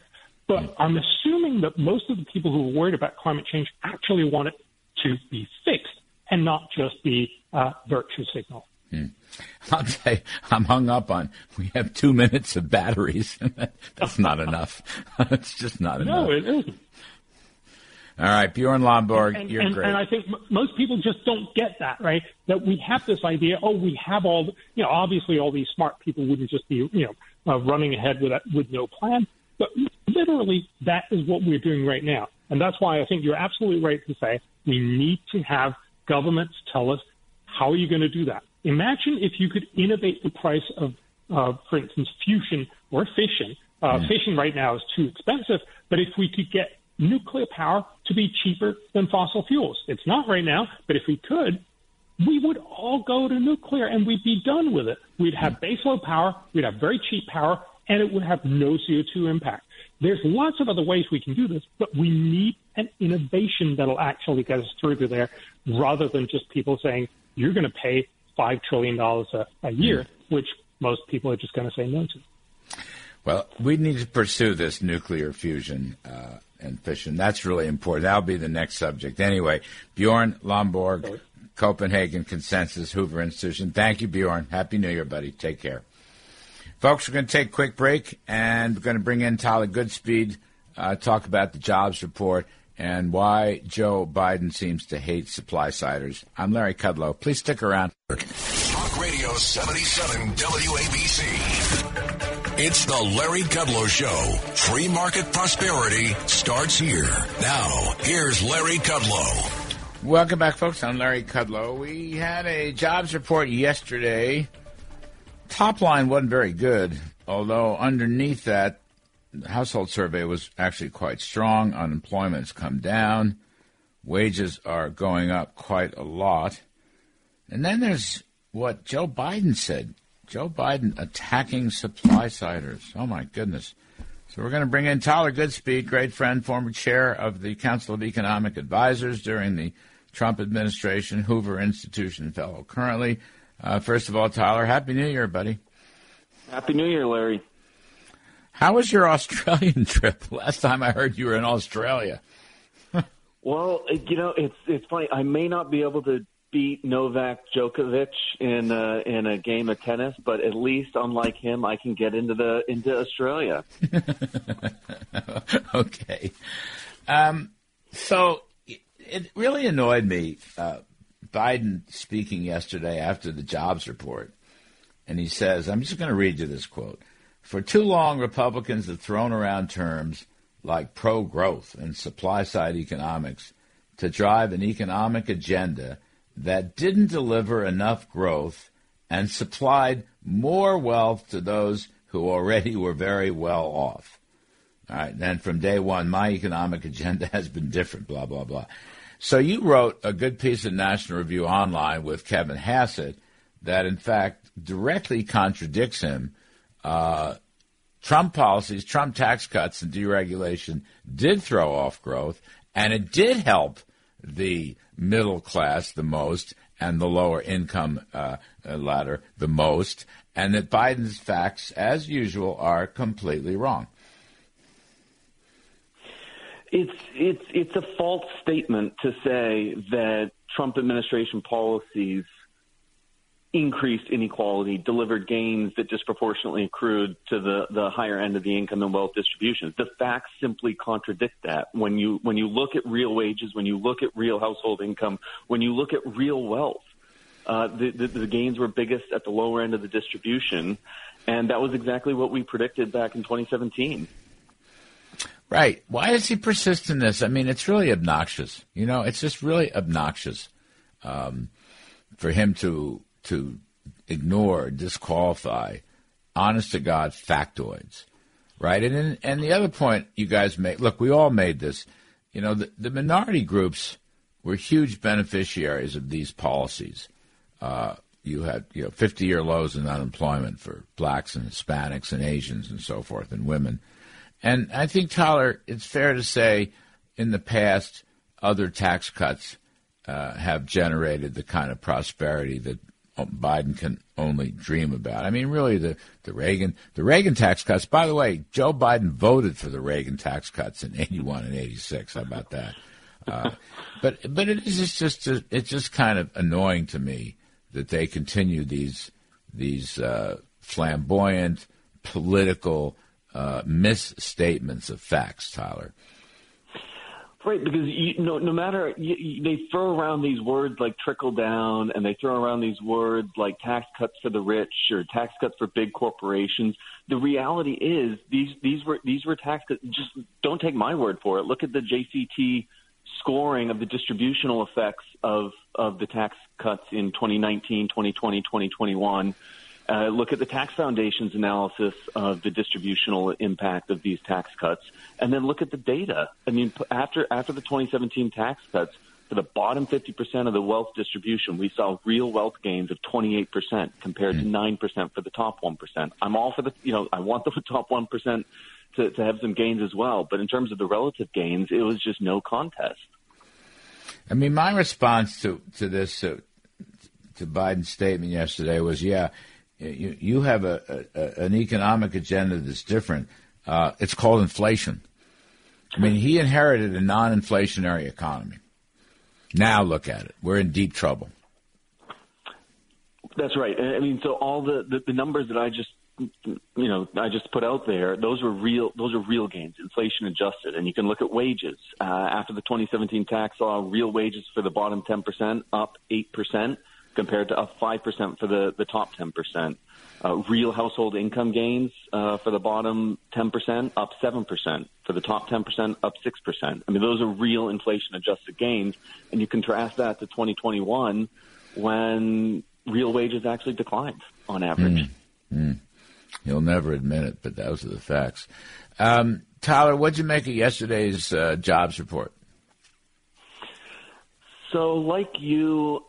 I viewed the top line number certainly as disappointing. Under the hood, I think there was a lot more evidence of a tight labor market. The household surveys showing pretty big gains. I think some of that could just be a bit of catch up because the household survey was actually lagging the business survey through much of 2021. But when you look at nominal wages, when you look at vacancy rates, when you look at quit rates, when you look at the household survey, it has all the signs of a very tight labor market. But what's disappointing for me is that it's a very tight labor market while we're still 3.6 million jobs short of February 2020 and at least 6 million jobs short of where we would be had we continued that pre-pandemic trend. And I think that's because the current administration's policies just aren't incentivizing folks to come back into the labor force. Yeah, it's got to be true. I mean, one thing that's so troubling, let's talk about the quit rate for a moment. People are saying the quit rate, which is 3%, is endemic, or it tells us that people are leaving work, but that's not true. I mean, the quit rate isn't a bad thing. In some sense, it's a good thing, isn't it, that people are confident enough and that the workforce has sufficient power so they can leave one job and go to another job that pays more. I mean, that's a good thing, isn't it? In the present circumstances, yes. I view the high quit rate as a sign of labor market tightness, that most people quit a job in order to take another job. And I think that those who are employed now have a fair amount of bargaining power because employers are having such a hard time finding workers. Now, where are these workers? Well, by my estimate, we have 1.5 million early retirements. Now, maybe some of those folks can be enticed to come back in, but I don't think that's going to happen if you're promising higher marginal income tax rates down the road. About 1.3 million Americans still report that they didn't look for work in the past month because of the pandemic. Now, that includes all pandemic-related reasons.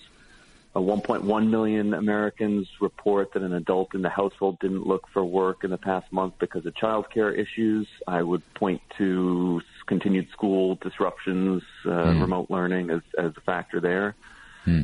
So, yeah, there are a lot of supply-side issues involved, I think. Yeah, I mean, so it's good that we're going to kill the bill. If the bill goes through, it's going to make all these trends worse. Yes, I mean the child tax credit design being one of the foremost, right? Yeah. With no work requirements, that's a big hit to labor force participation. All right, love you, child of you, good Larry. speed. Thanks. Happy New Year. Appreciate it. All right, folks, we're going to take a quick break.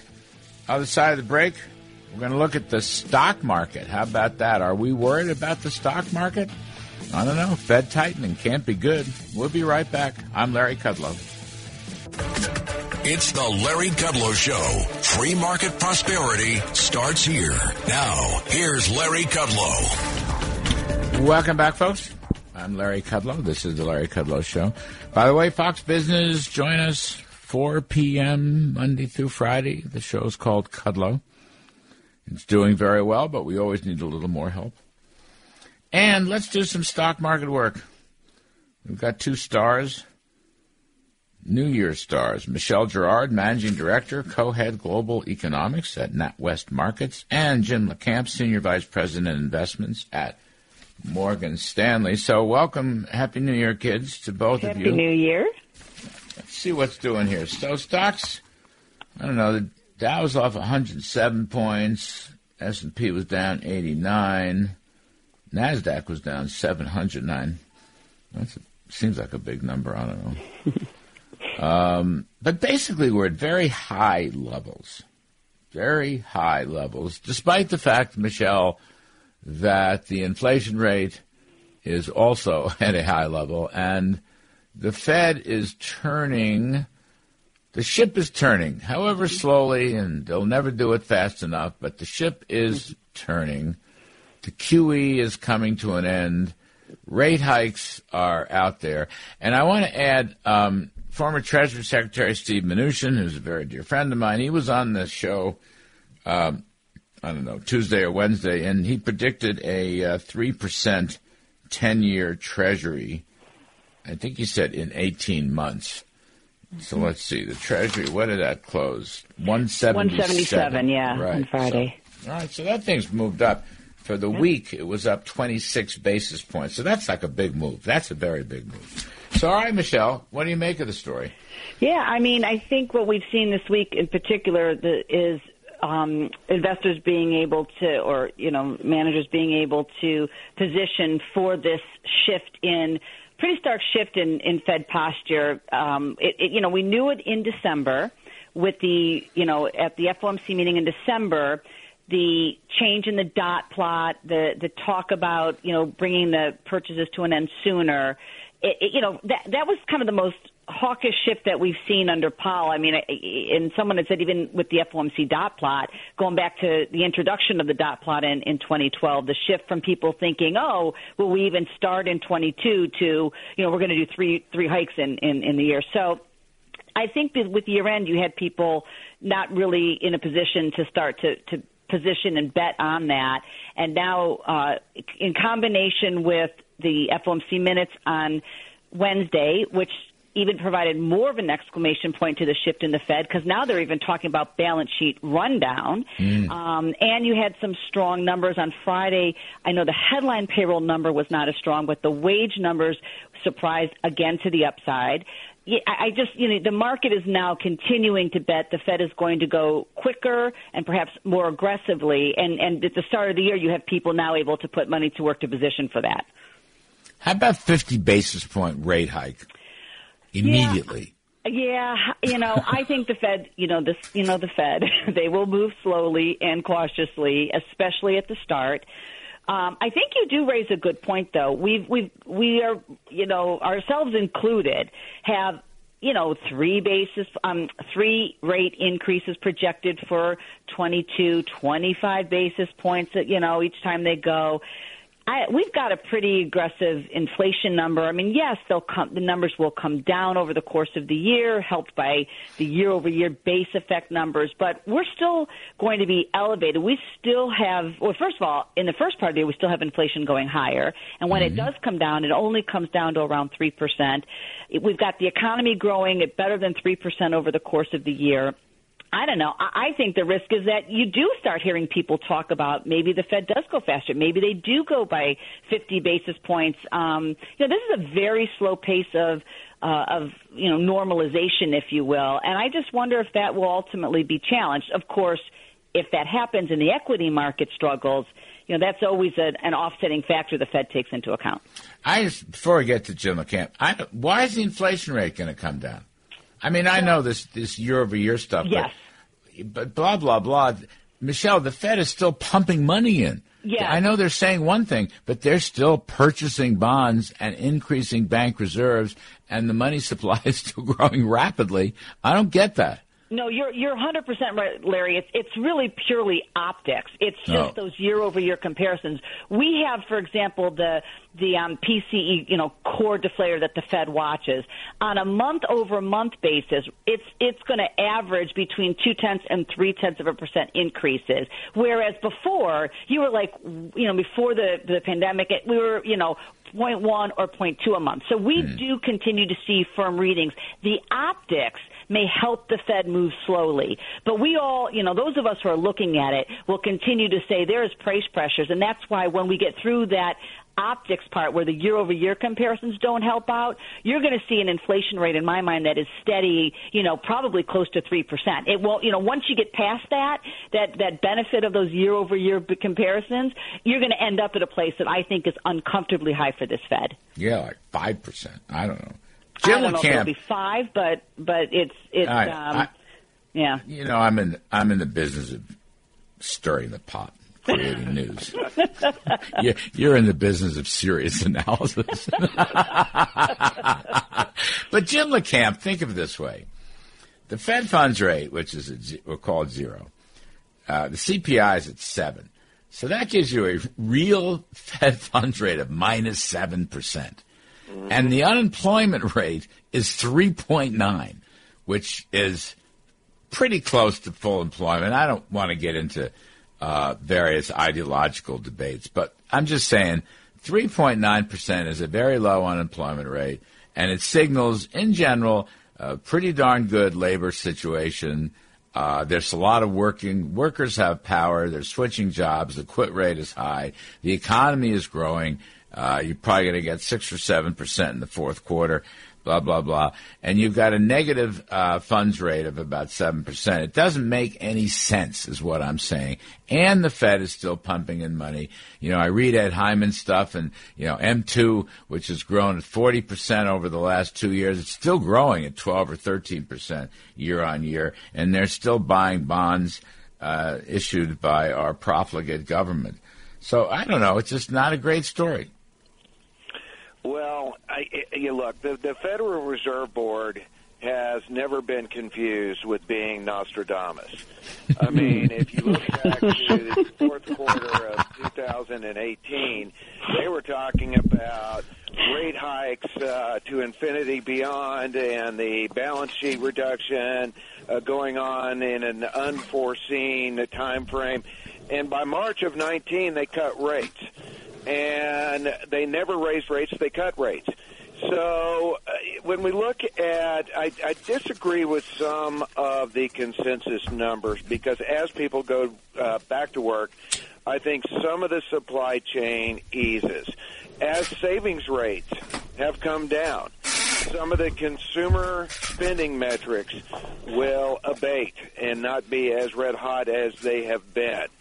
And we've seen some manufacturing areas finally come back to life a little bit, which, again, should help with supply chain issues and some PPI-type figures in terms of being able to deliver products and companies getting parts and able to sell things for what they normally would sell them for. Consumers are also showing some sensitivity to higher gasoline prices. So sometimes you start factoring in all these inflation numbers, but as inflation hits, people change their behaviors and inflation moderates. I don't think that the Fed is going to be too overly aggressive because the Fed has shown an extraordinary sensitivity to the markets. And if we get a tantrum, they're going to cool it, especially in an election year. And so I think it's possible. What the market is saying, hey, I don't like a 10-year Treasury that goes from call it $1.51 to $1.76 in that short of a time frame, knowing that there are still concerns that this economy could slow down. Is the Fed going to be over-aggressive into an economy that's already showing some signs of moderation? And I think that's what's hitting the stock market. So I think we have to be very, very careful about going too far out with these Fed projections because they've very simply not been right about anything, especially inflation. And I'm a little concerned that while they thought inflation was going to be too transitory and not an issue, now they're concerned. I'm concerned that they are convinced it's going to be too persistent. Nah, it's going to be persistent. Yeah, I mean, I guess the question is, Jim, I agree with you. It's just all about the timing. These pressures will ultimately abate. But, I was just reading something, I think it was from Cox Automotive, that was saying, for example, used car supply, they don't expect to get back to 2019 levels until 2024. I'm afraid that these... you talk about people going back to work, and that'll help ease the labor shortage. I just don't know how quickly that's going to unfold, and I guess that's where, and I think we've the fact that we haven't seen with Omicron, for example, the restrictions being put on. We're starting to learn to live a bit with COVID.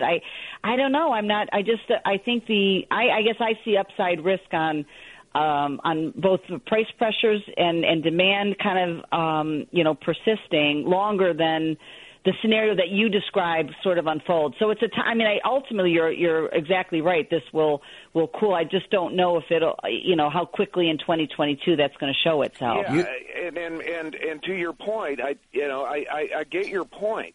But to your point, we have seen in the past 10 years, many times when we saw these spikes that we had in energy prices immediately have an impact on the economy. And, we've already shown, consumers are already showing some price sensitivity to single-family homes, and there's been no inventory, so prices are crazy high, and now buyers are starting to say, I don't know if I want to pay this price anymore, especially now. And we could see that happen more if mortgage rates start to come up. So some of these things will have a tapering effect on the economy. And I'd like to point out also, there's no money velocity. There might be money supply, as Larry pointed out, but money velocity is very, very low, and government spending, once you get past this debt to GDP level that we're way past, government spending has a negative multiplier. I just don't see this economy over-accelerating to the point where the Fed is going to raise hikes and maybe any more than maybe 3 times. You better hope that we kill the bill. Yeah, I do hope we kill You better hope we kill the bill. That's important. By the way, there are no cars. There are no cars. Okay? I'm in the... I know. I'm in the market and there's no cars. There's no cars. I mean, I have a Lincoln Navigator. It's a good car. And the deal ran out. So I'm talking to this guy, and I'm paying $1,300 a month. I don't want to pay I don't even use it. It sits here in Connecticut. The car's, I think, 3.5 years old. I have 4,000 miles on it. That's how little I use this stupid car. I'm paying $1,300 for a car that I don't use. So I talked to this guy. He's very good. And he now wants me to buy an Aviator, Lincoln Aviator, so it's sort of a downsized Navigator. And he wants me to pay more money for it. He said, well, all right, I can get you this for that, and you can pay $1,500 a month. I said, I don't want to pay $1,500 a month. I want to pay half that because I don't use the car. And he's going through with me. There are no cars on the lots. And dealers are selling to each other. They're not even bothering with consumers. It's all wholesale. There are no chips. What you're describing is that you have price sensitivity. And what I'm saying is that people will have price sensitivity. Yeah, but I'm describing supply sensitivity. There are no cars. It's both. But it's the same thing with houses. And people can drive cars for a long time. They don't have to go out and buy a new car. My car's worth more, amazingly, worth more than I bought. I paid for it 4 years ago because of what you just described. Well, by the way, there is equity in the car. It's the first time in history there's equity in the car. It's pretty cool. Yeah, I do think what Jim said, though, coming back to the market, Jim, when you said, and you're 100% right, the extraordinary sensitivity that the Fed has shown to the market, it always comes back to that. If the market if people start to expect a more aggressive Fed and the market throws a tantrum, as perhaps, we've seen some evidence of that, or, again, maybe they're worried about, again, a policy mistake, it will temper the Fed. Right or wrong, it will temper the Fed. Yeah, that's so wussy.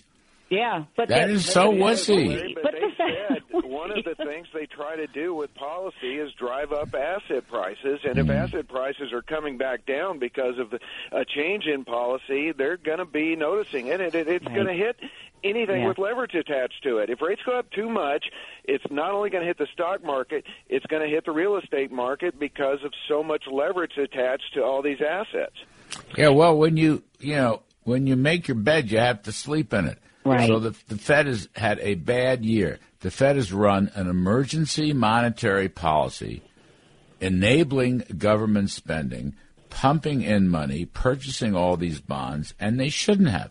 The whole year, Michelle, the Fed has been wrong. Let's face it. They have, but now here, the worst nightmare scenario for the Fed is that if they do back off because they see asset values coming off or the equity market coming off, but inflation, because of their actions, remains unexpectedly or surprisingly high, so that the bond market yields continue to rise because they, as the Fed backs off, the bond market, is saying, well, then you're not going to control inflation like you need to. Like, that's their worst kind of scenario because, that they back off, but you end up seeing higher 10-year rates, and that continues to undermine the equity market and continues to hurt the economy. Even if the Fed is, it's very tricky then for the Fed. Yeah. If the inflation is going to really be the key. They're fine backing off if your scenario, Jim, plays out, but God forbid it doesn't, because of the seeds they've sown over the last year or two.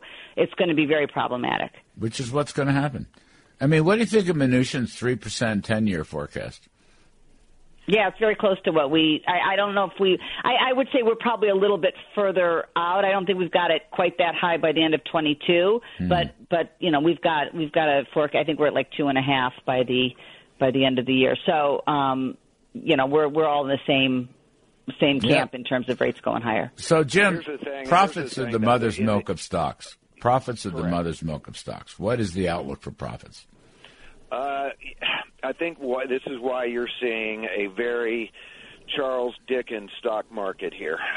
For certain areas, it really still is the best of times, and for other areas, it's turning into the worst of times. Look at the Russell and look at the NASDAQ. The NASDAQ's on the verge of breaking below the 200-day moving average. The Russell's breaking down.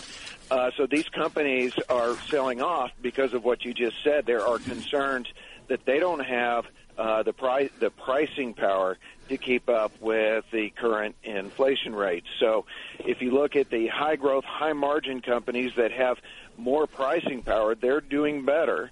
The financials are doing very, very well, of course, and energy continues, mostly because of policy. Energy stocks continue to be very strong.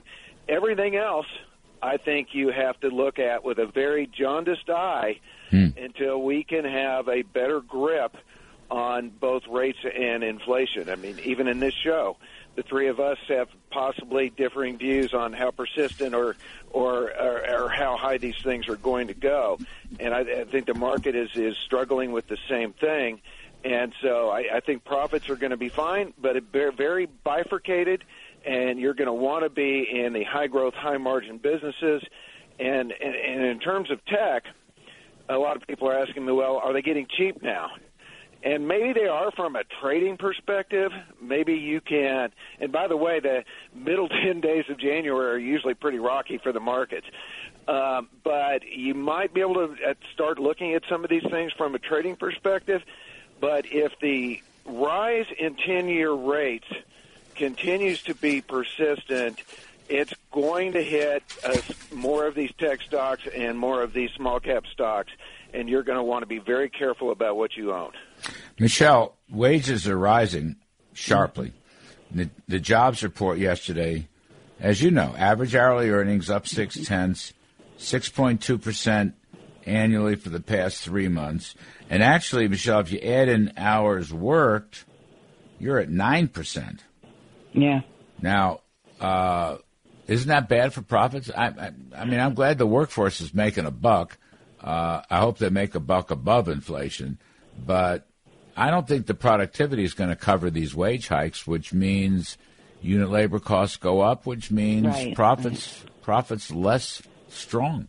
Yeah, well, that's the concern, and kind of Jim alluded to it. I guess that the question is, to what extent is there an offset in productivity, which has been high? So at least that's a bit of a help. But and to what extent can they pass the costs on through to to consumers in order to and keep margins and as Jim sort of said, they're having trouble being able to potentially pass along enough to offset the higher costs that they're facing. And we talked about it. I do think some of the labor issues, this lack of workers, some are temporary, some will abate more quickly than others. But I do think that the labor shortage is going to be more persistent over the course of the year. Some of the issues that we've had in terms of low immigration, in terms of, the early retirement story, of course, low population growth, all of these things were sort of in train even before the pandemic. They've been made worse by the pandemic, and I just think it's going to be a real headwind for for the labor market kind of getting back to more balance with respect to supply and demand. Is Omicron going to drag down first quarter GDP? It is, I think, we've got, growth around 6.5%. You had said 6 to 7% in Q4. We're only around 2.5% in the first quarter, but coming back pretty quickly. It's almost statistically the case because you'll end, the fourth quarter on a weaker note. You'll start because the real hit from Omicron is probably a January story in terms of the data. So, statistically, that kind of hurts the numbers. But I think we'll have kind of good momentum coming out of the first quarter. And actually, ourselves and others have been raising second quarter estimates kind of on this expectation that while Omicron the case numbers have been high, obviously hospitalizations and deaths remain very low to the good. And as a result, you've seen no real, in the U.S. and the U.K., I mean, globally, you're not seeing the kind of restrictions that have needed to, be put in place again. So we kind of expect a pretty quick pick back up as the case numbers peak. I think activity picks back up. So I think it's a real temporary setback. As I said, for the full year, we're looking at growth over 3%. I want to fire these striking school teachers. Yeah. I just want to fire them. Reagan, it's a Reagan moment. Fire them, like Patco. They don't want to teach. You're out, gone. And Senator Blackburn said on the air last night in the show, take all their money away. They put all this COVID money into education, and the teachers don't want to teach.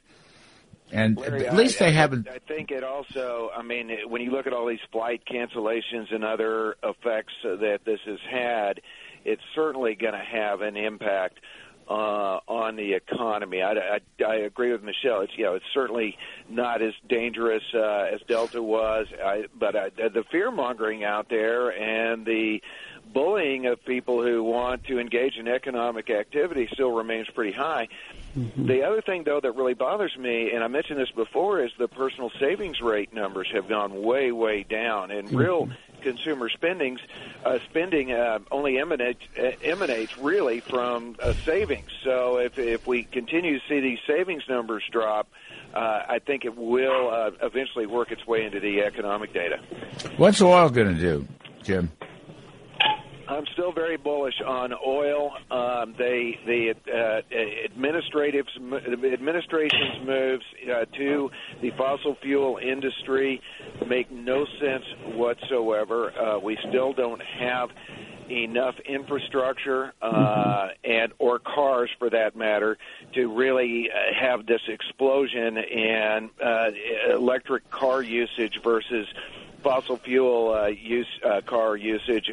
And, yeah, we saw the consumers back off a little bit on gasoline usage, but, look, globally there are serious problems, and global inventories on fossil fuels are very, very low as we approach the heart of winter here. And the end of these oil runs typically occur because of what futures traders do.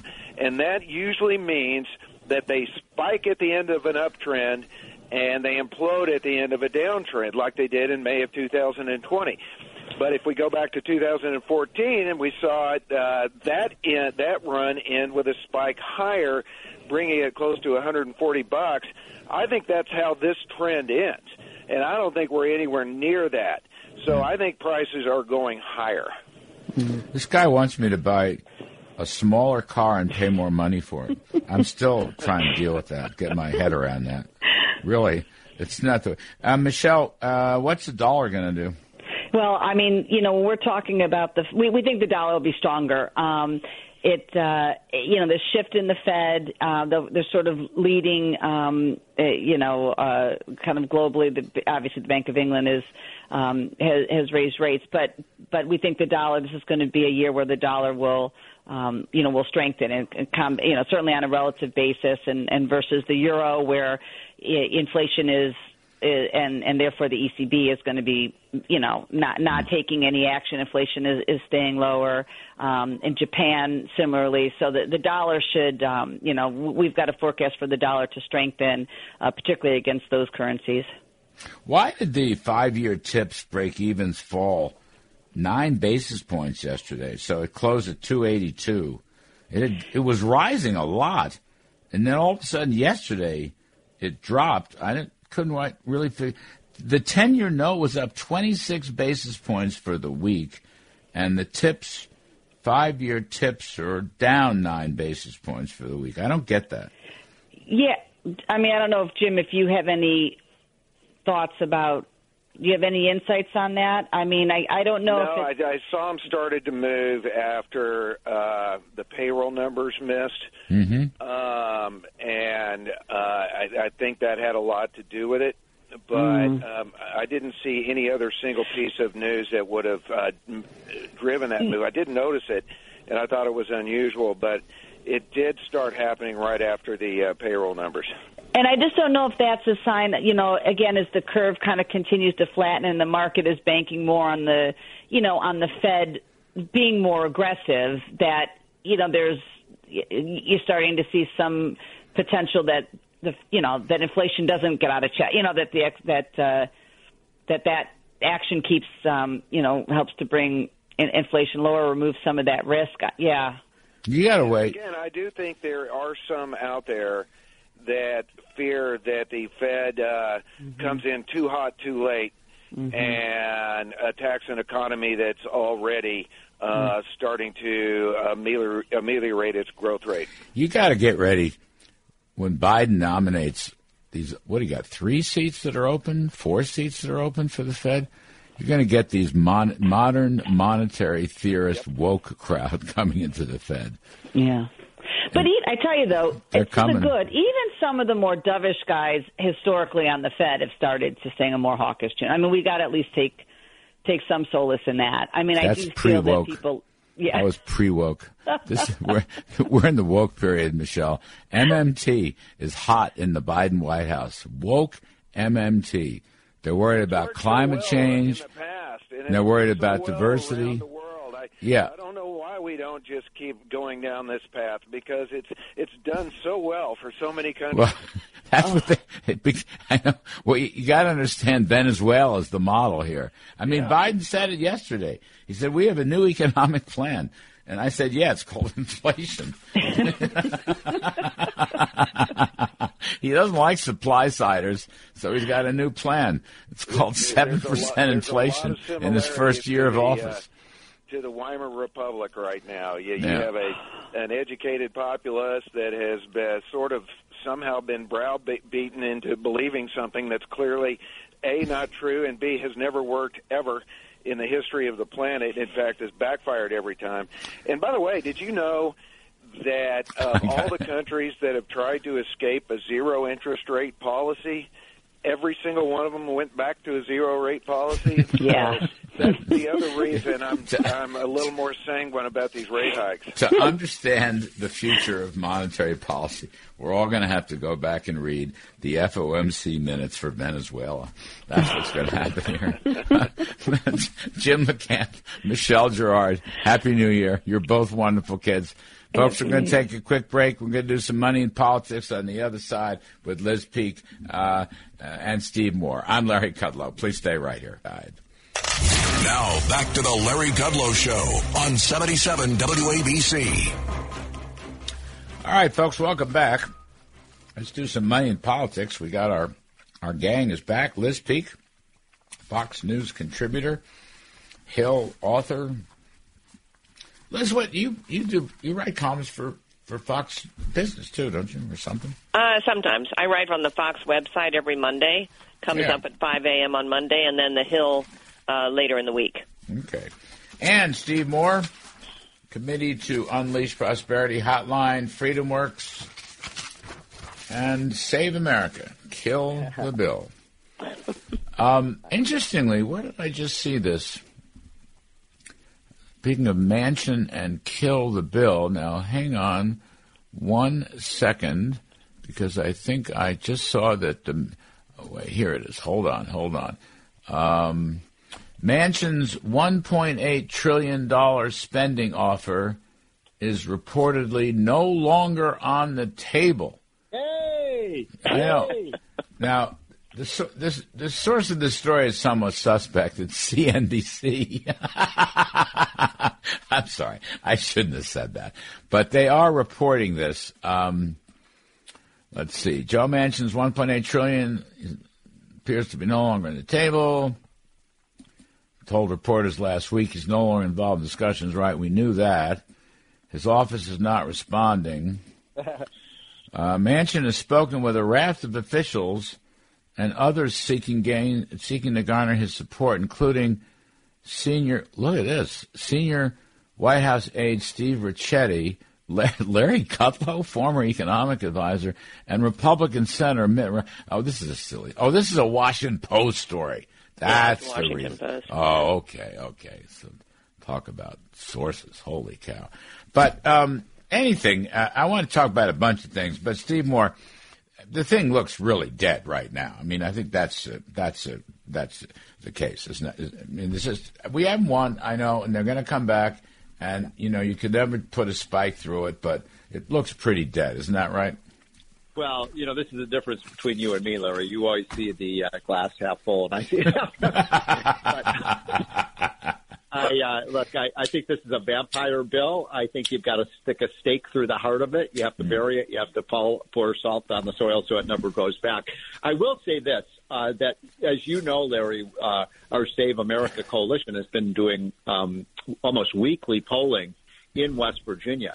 And what we found was that prior to Senator Manchin, killing the bill back about 3 weeks ago, he had a 52% approval rating. And when he announced that he was against the bill and would not vote for it, his approval rating went up to almost 60%. So, yeah. And by the way, Biden's approval rating his disapproval rating in West Virginia is 62%. So this is just from a matter of pure politics. It makes no sense for Senator Manchin to make any kind of deal with Biden. Biden has zero political capital in West Virginia. His bill, Build Back Better, is incredibly unpopular there. I would make the case that no state in the country is a bigger loser from his energy policies than West Virginia. So there's no rational reason why Joe Manchin would want to cut a deal, in my opinion. And Liz, I think this break the filibuster thing's dead also. And of course, Manchin is standing in the way of that, as is Kristen Sinema. But for the same kinds of political reasons, I think. I mean, what does breaking the filibuster mean? It means Democrats can push forward some of these bills that are not popular, and in particular, not popular in West Virginia or Arizona. So it seems to me, yes, I think that is really a risky thing. I don't know what Chuck Schumer is doing, trying to force a vote on the filibuster, force a vote on also on the voting rights bill when he doesn't have the votes. It seems like a really desperate move to me, and something that could really boomerang in terms of hurting senators from moderate districts, which are not on board with the kind of proposals that the Democrats have been putting out there. Yeah, well, I mean that's why I think Larry and I have been saying, and you too. Let's have these votes. Come on, bring them up. Let's see how the senators vote on filibuster. Let's see how they vote on Build Back Better. Let's see how they vote on this outrageous, so-called Voting Rights Act. These things are incredibly unpopular with the American people when they understand what they're about.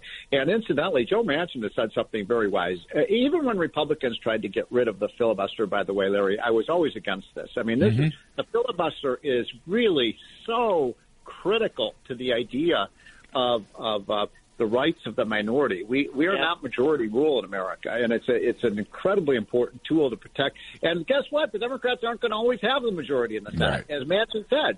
So this would work very much against them when they lose the Senate. So Pelosi's saying he's going to give his State of the Union March 4th, which is very late. It's usually in the last week of January. But I'm just thinking, get your views, by March 4th, they will have lost the filibuster argument. They will have lost the nationalizing election argument. They have lost the Build Back Better argument. His agenda will be collapsed, and his presidency continues to go downhill. And he's not going to change. He's going to get up there and sell stuff that the Senate and the rest of the country don't want, Liz. I mean, he's setting himself up for even worse political ramifications. His polls will go even lower. He will be lucky to have polling that's higher than the temperature outside. And that's saying something today. I think the calculus must be on setting the date so late that things are just horrible right now, and they have to get better. And I'm assuming she's in particular thinking that they can indeed meet in person and have this seance, in March because the Omicron surge will have gone by. I think it's a leap and a prayer, and who knows really what kind of State of the Union address he's going to give.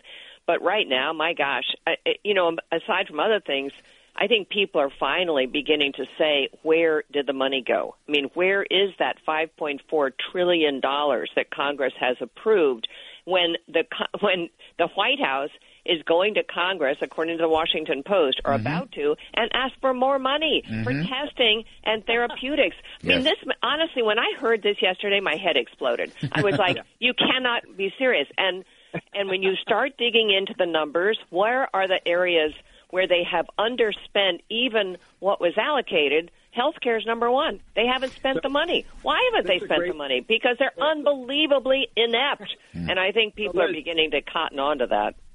You're making a great point, and I guess it's the irony of this. You never know when to laugh or cry.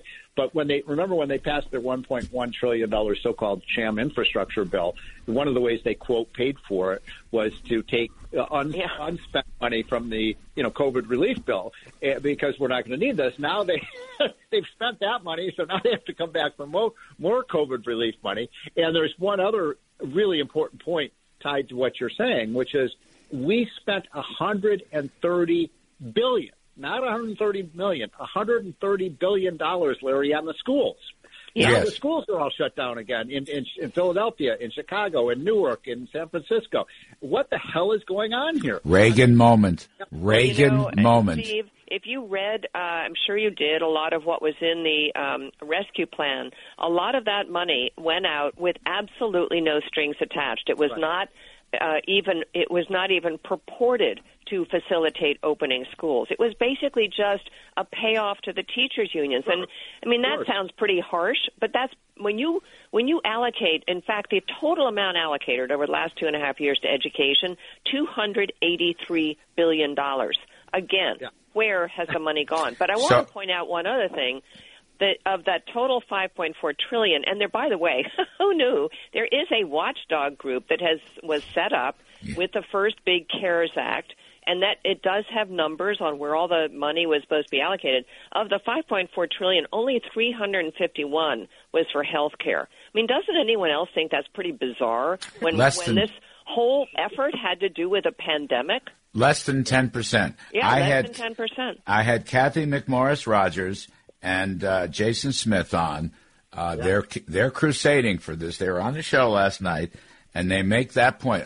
9 cents out of every dollar. That's all that was spent on COVID. And they don't know where the money is. And the idea that they're going to come back for more COVID money is utterly insanity. Utterly insane. But I just don't want to let this go. On the teachers, Steve, you're right. I've been saying it. It's time for a Reagan moment. Fire the striking teachers. Fire them. Absolutely. And I had, Marsha Blackburn was on, and she said, and she said, take their money back. She wants to take their money back, which I think is terrific. This is, and for people who are of a younger age who may not know what Larry and I are referring to, is when Reagan, I think it was in his first months in office, wasn't it, Ray? Early 81. Early 81. Yeah, he fired these illegally striking air traffic controllers who thought they could, shut down the entire airline industry and all air travel in America. And Reagan very courageously and smartly everyone was shocked when he did it. He said, okay, you guys aren't going to show up to work. It's an illegal strike. We're going to fire you. And he kept they kept the whole system running, didn't they, Larry? Yes. They kept how? I don't know. I didn't want to go on an airplane back then. Well, not all the workers went on strike, and they worked overtime. But anyway, the point is that it was quite popular with the American people. Yep. And here's the interesting thing. what I think that these governors should do and mayors is call this an emergency, a health and safety emergency, and they should void the union contracts. Yes. Oh, love that. What a good idea. And void those contracts and say, you know what, you are out of control. This is an endangerment to our kids, and find replacements to come in and teach. I'm from Chicago, as you guys know, and everybody I knew, even my liberal friends are angry about this. And the mayor said that the teachers' unions in Chicago are holding our kids hostage. Yeah, and she's a Democrat. The problem with what you propose, Steve, is that the Democrats are terrified of the teachers' unions. It's not just the money that they contribute every election cycle, which has gone up steadily over the last 2 decades. It's tens of millions of dollars now in every election cycle. It's also the people. Who do you think is harvesting ballots? Who do you think goes and knocks on doors? This is not as a figment of my imagination. This is what the teachers' unions are useful for. So, Lori Lightfoot, to her credit, is taking them on in Chicago. I think it's a horrible thing that the teachers are doing there. There is some part of me, that rather small part of me, that really kind of enjoys watching them go at each other. Sort of the same part that enjoyed seeing that the DNC staff has unionized. Did you guys see that? Yeah, I did. Yes. Yeah. I love that. And I say hurrah. Joe Biden is pushing unions as hard as he can. Let's let the DNC deal with that. But this is a serious thing. And by the way, Steve, it is a health emergency. Kids are suffering. Lightfoot called it an illegal action. That's why she should fire them, and she should end their contract. She won't, because she's a wuss, but she should. It would be a terrific thing. By the way, have you been following this story? Nancy Pelosi, I think Nancy Pelosi is against Build Back Better. The reason I think that is we took a look at her stock market portfolio, okay? She is opposed to ending stock trading, okay? And now I know why. Take a look at what she owns, Liz. She owns all these tech stocks. She's made a fortune on tech stocks. Well, why would she want to raise the capital gains tax, for example? Right. I mean, have you looked at – it's a fascinating story. And I couldn't figure out why she was so soft on this ethics of stock trading. Because it personally hurts her. She's made, $30 million recently trading tech stocks. But, Larry, this does kind of get my goat, because if you're a banker these days, you are not allowed to trade any individual stocks. Basically, and think about this in the context that these people, they're supposed to really understand and know markets and supposed to be personally involved in them to some degree. Okay, so there are really draconian laws about what bankers can and cannot do. Why shouldn't Congress be subject to the same kinds of laws? They are making and passing bills all the time that really impact the future of industries. And by the way, they know ahead of time that's going to happen. And there have been instances of people trading ahead of something quite significant happening in the way of an FDA drug approval or whatever. I think they should be held to the same standard. Well, I'm very impressed with their portfolio. I'm very impressed with their trading acumen.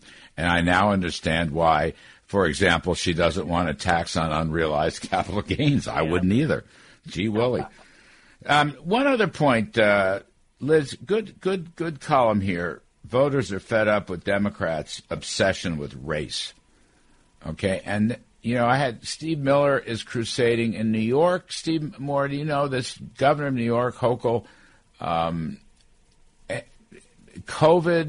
therapies, and related things. I don't know if it includes tests, but monoclonal therapies and so forth are being allocated in New York on the basis of race.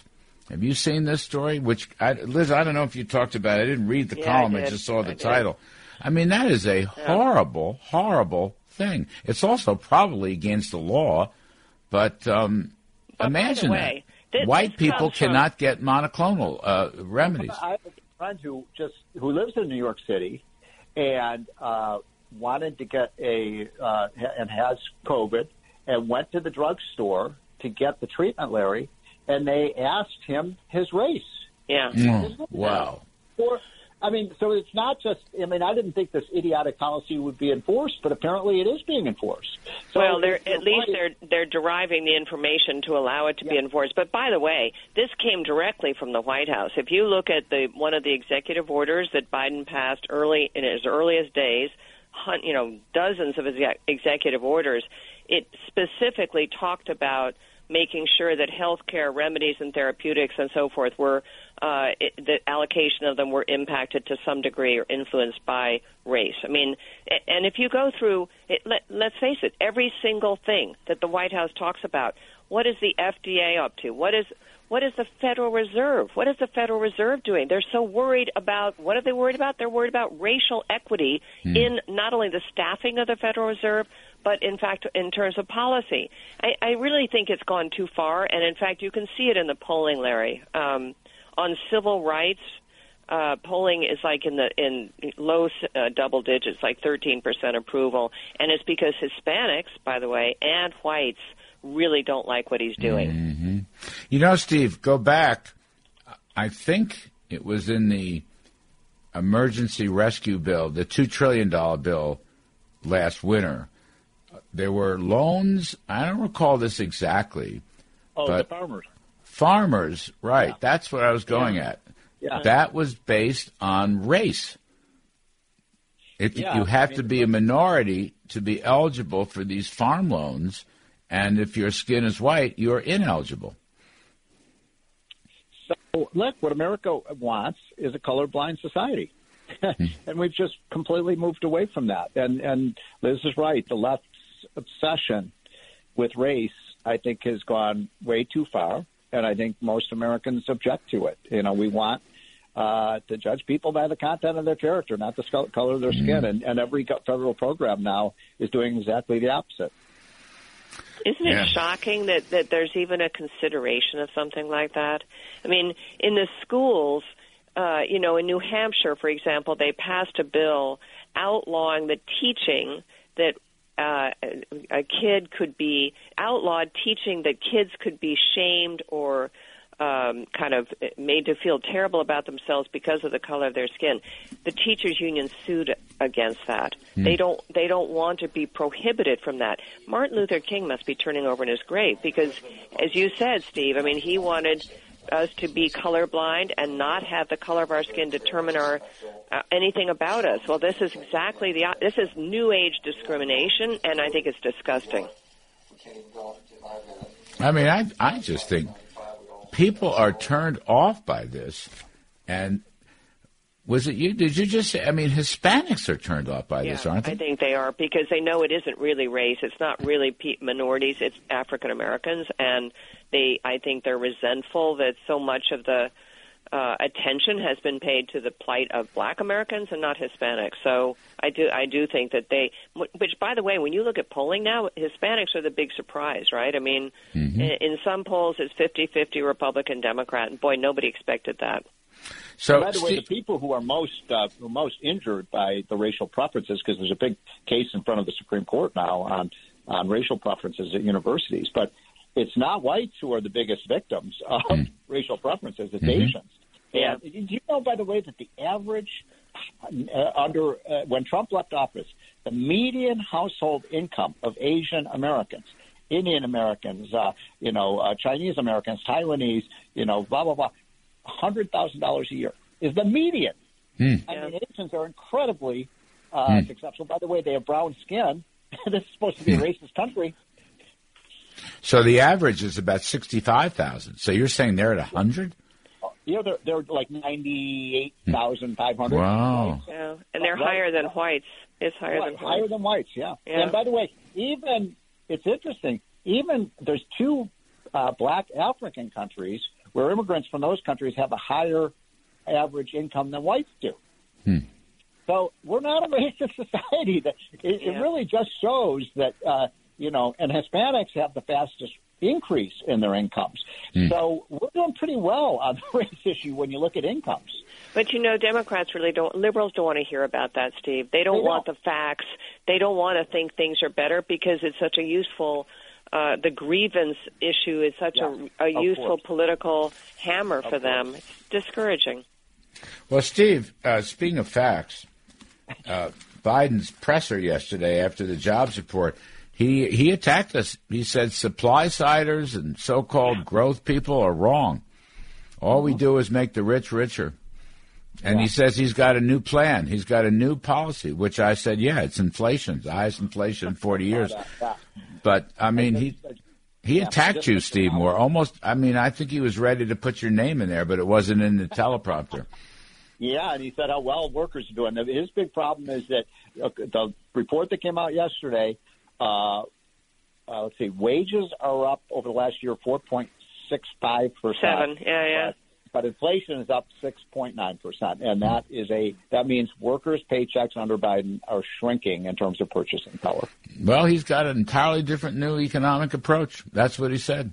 Larry, your article in The Sun right now is very good on that, I have to say. Yeah, well, I took him to task. I think he was going after Steve Moore. I think he had Steve singled right out. Next time he's gonna name names, but it wasn't in the teleprompter. Happy New Year, kids! You're both Happy wonderful. Steve Moore, Liz Peek, thanks ever so much. Talk soon. See you soon, folks. That's going to wrap it up. I'm Larry Kudlow. Please join us during the week, Fox Business, 4 to 5 p.m. The show's called Kudlow, and we will see you on radio next weekend.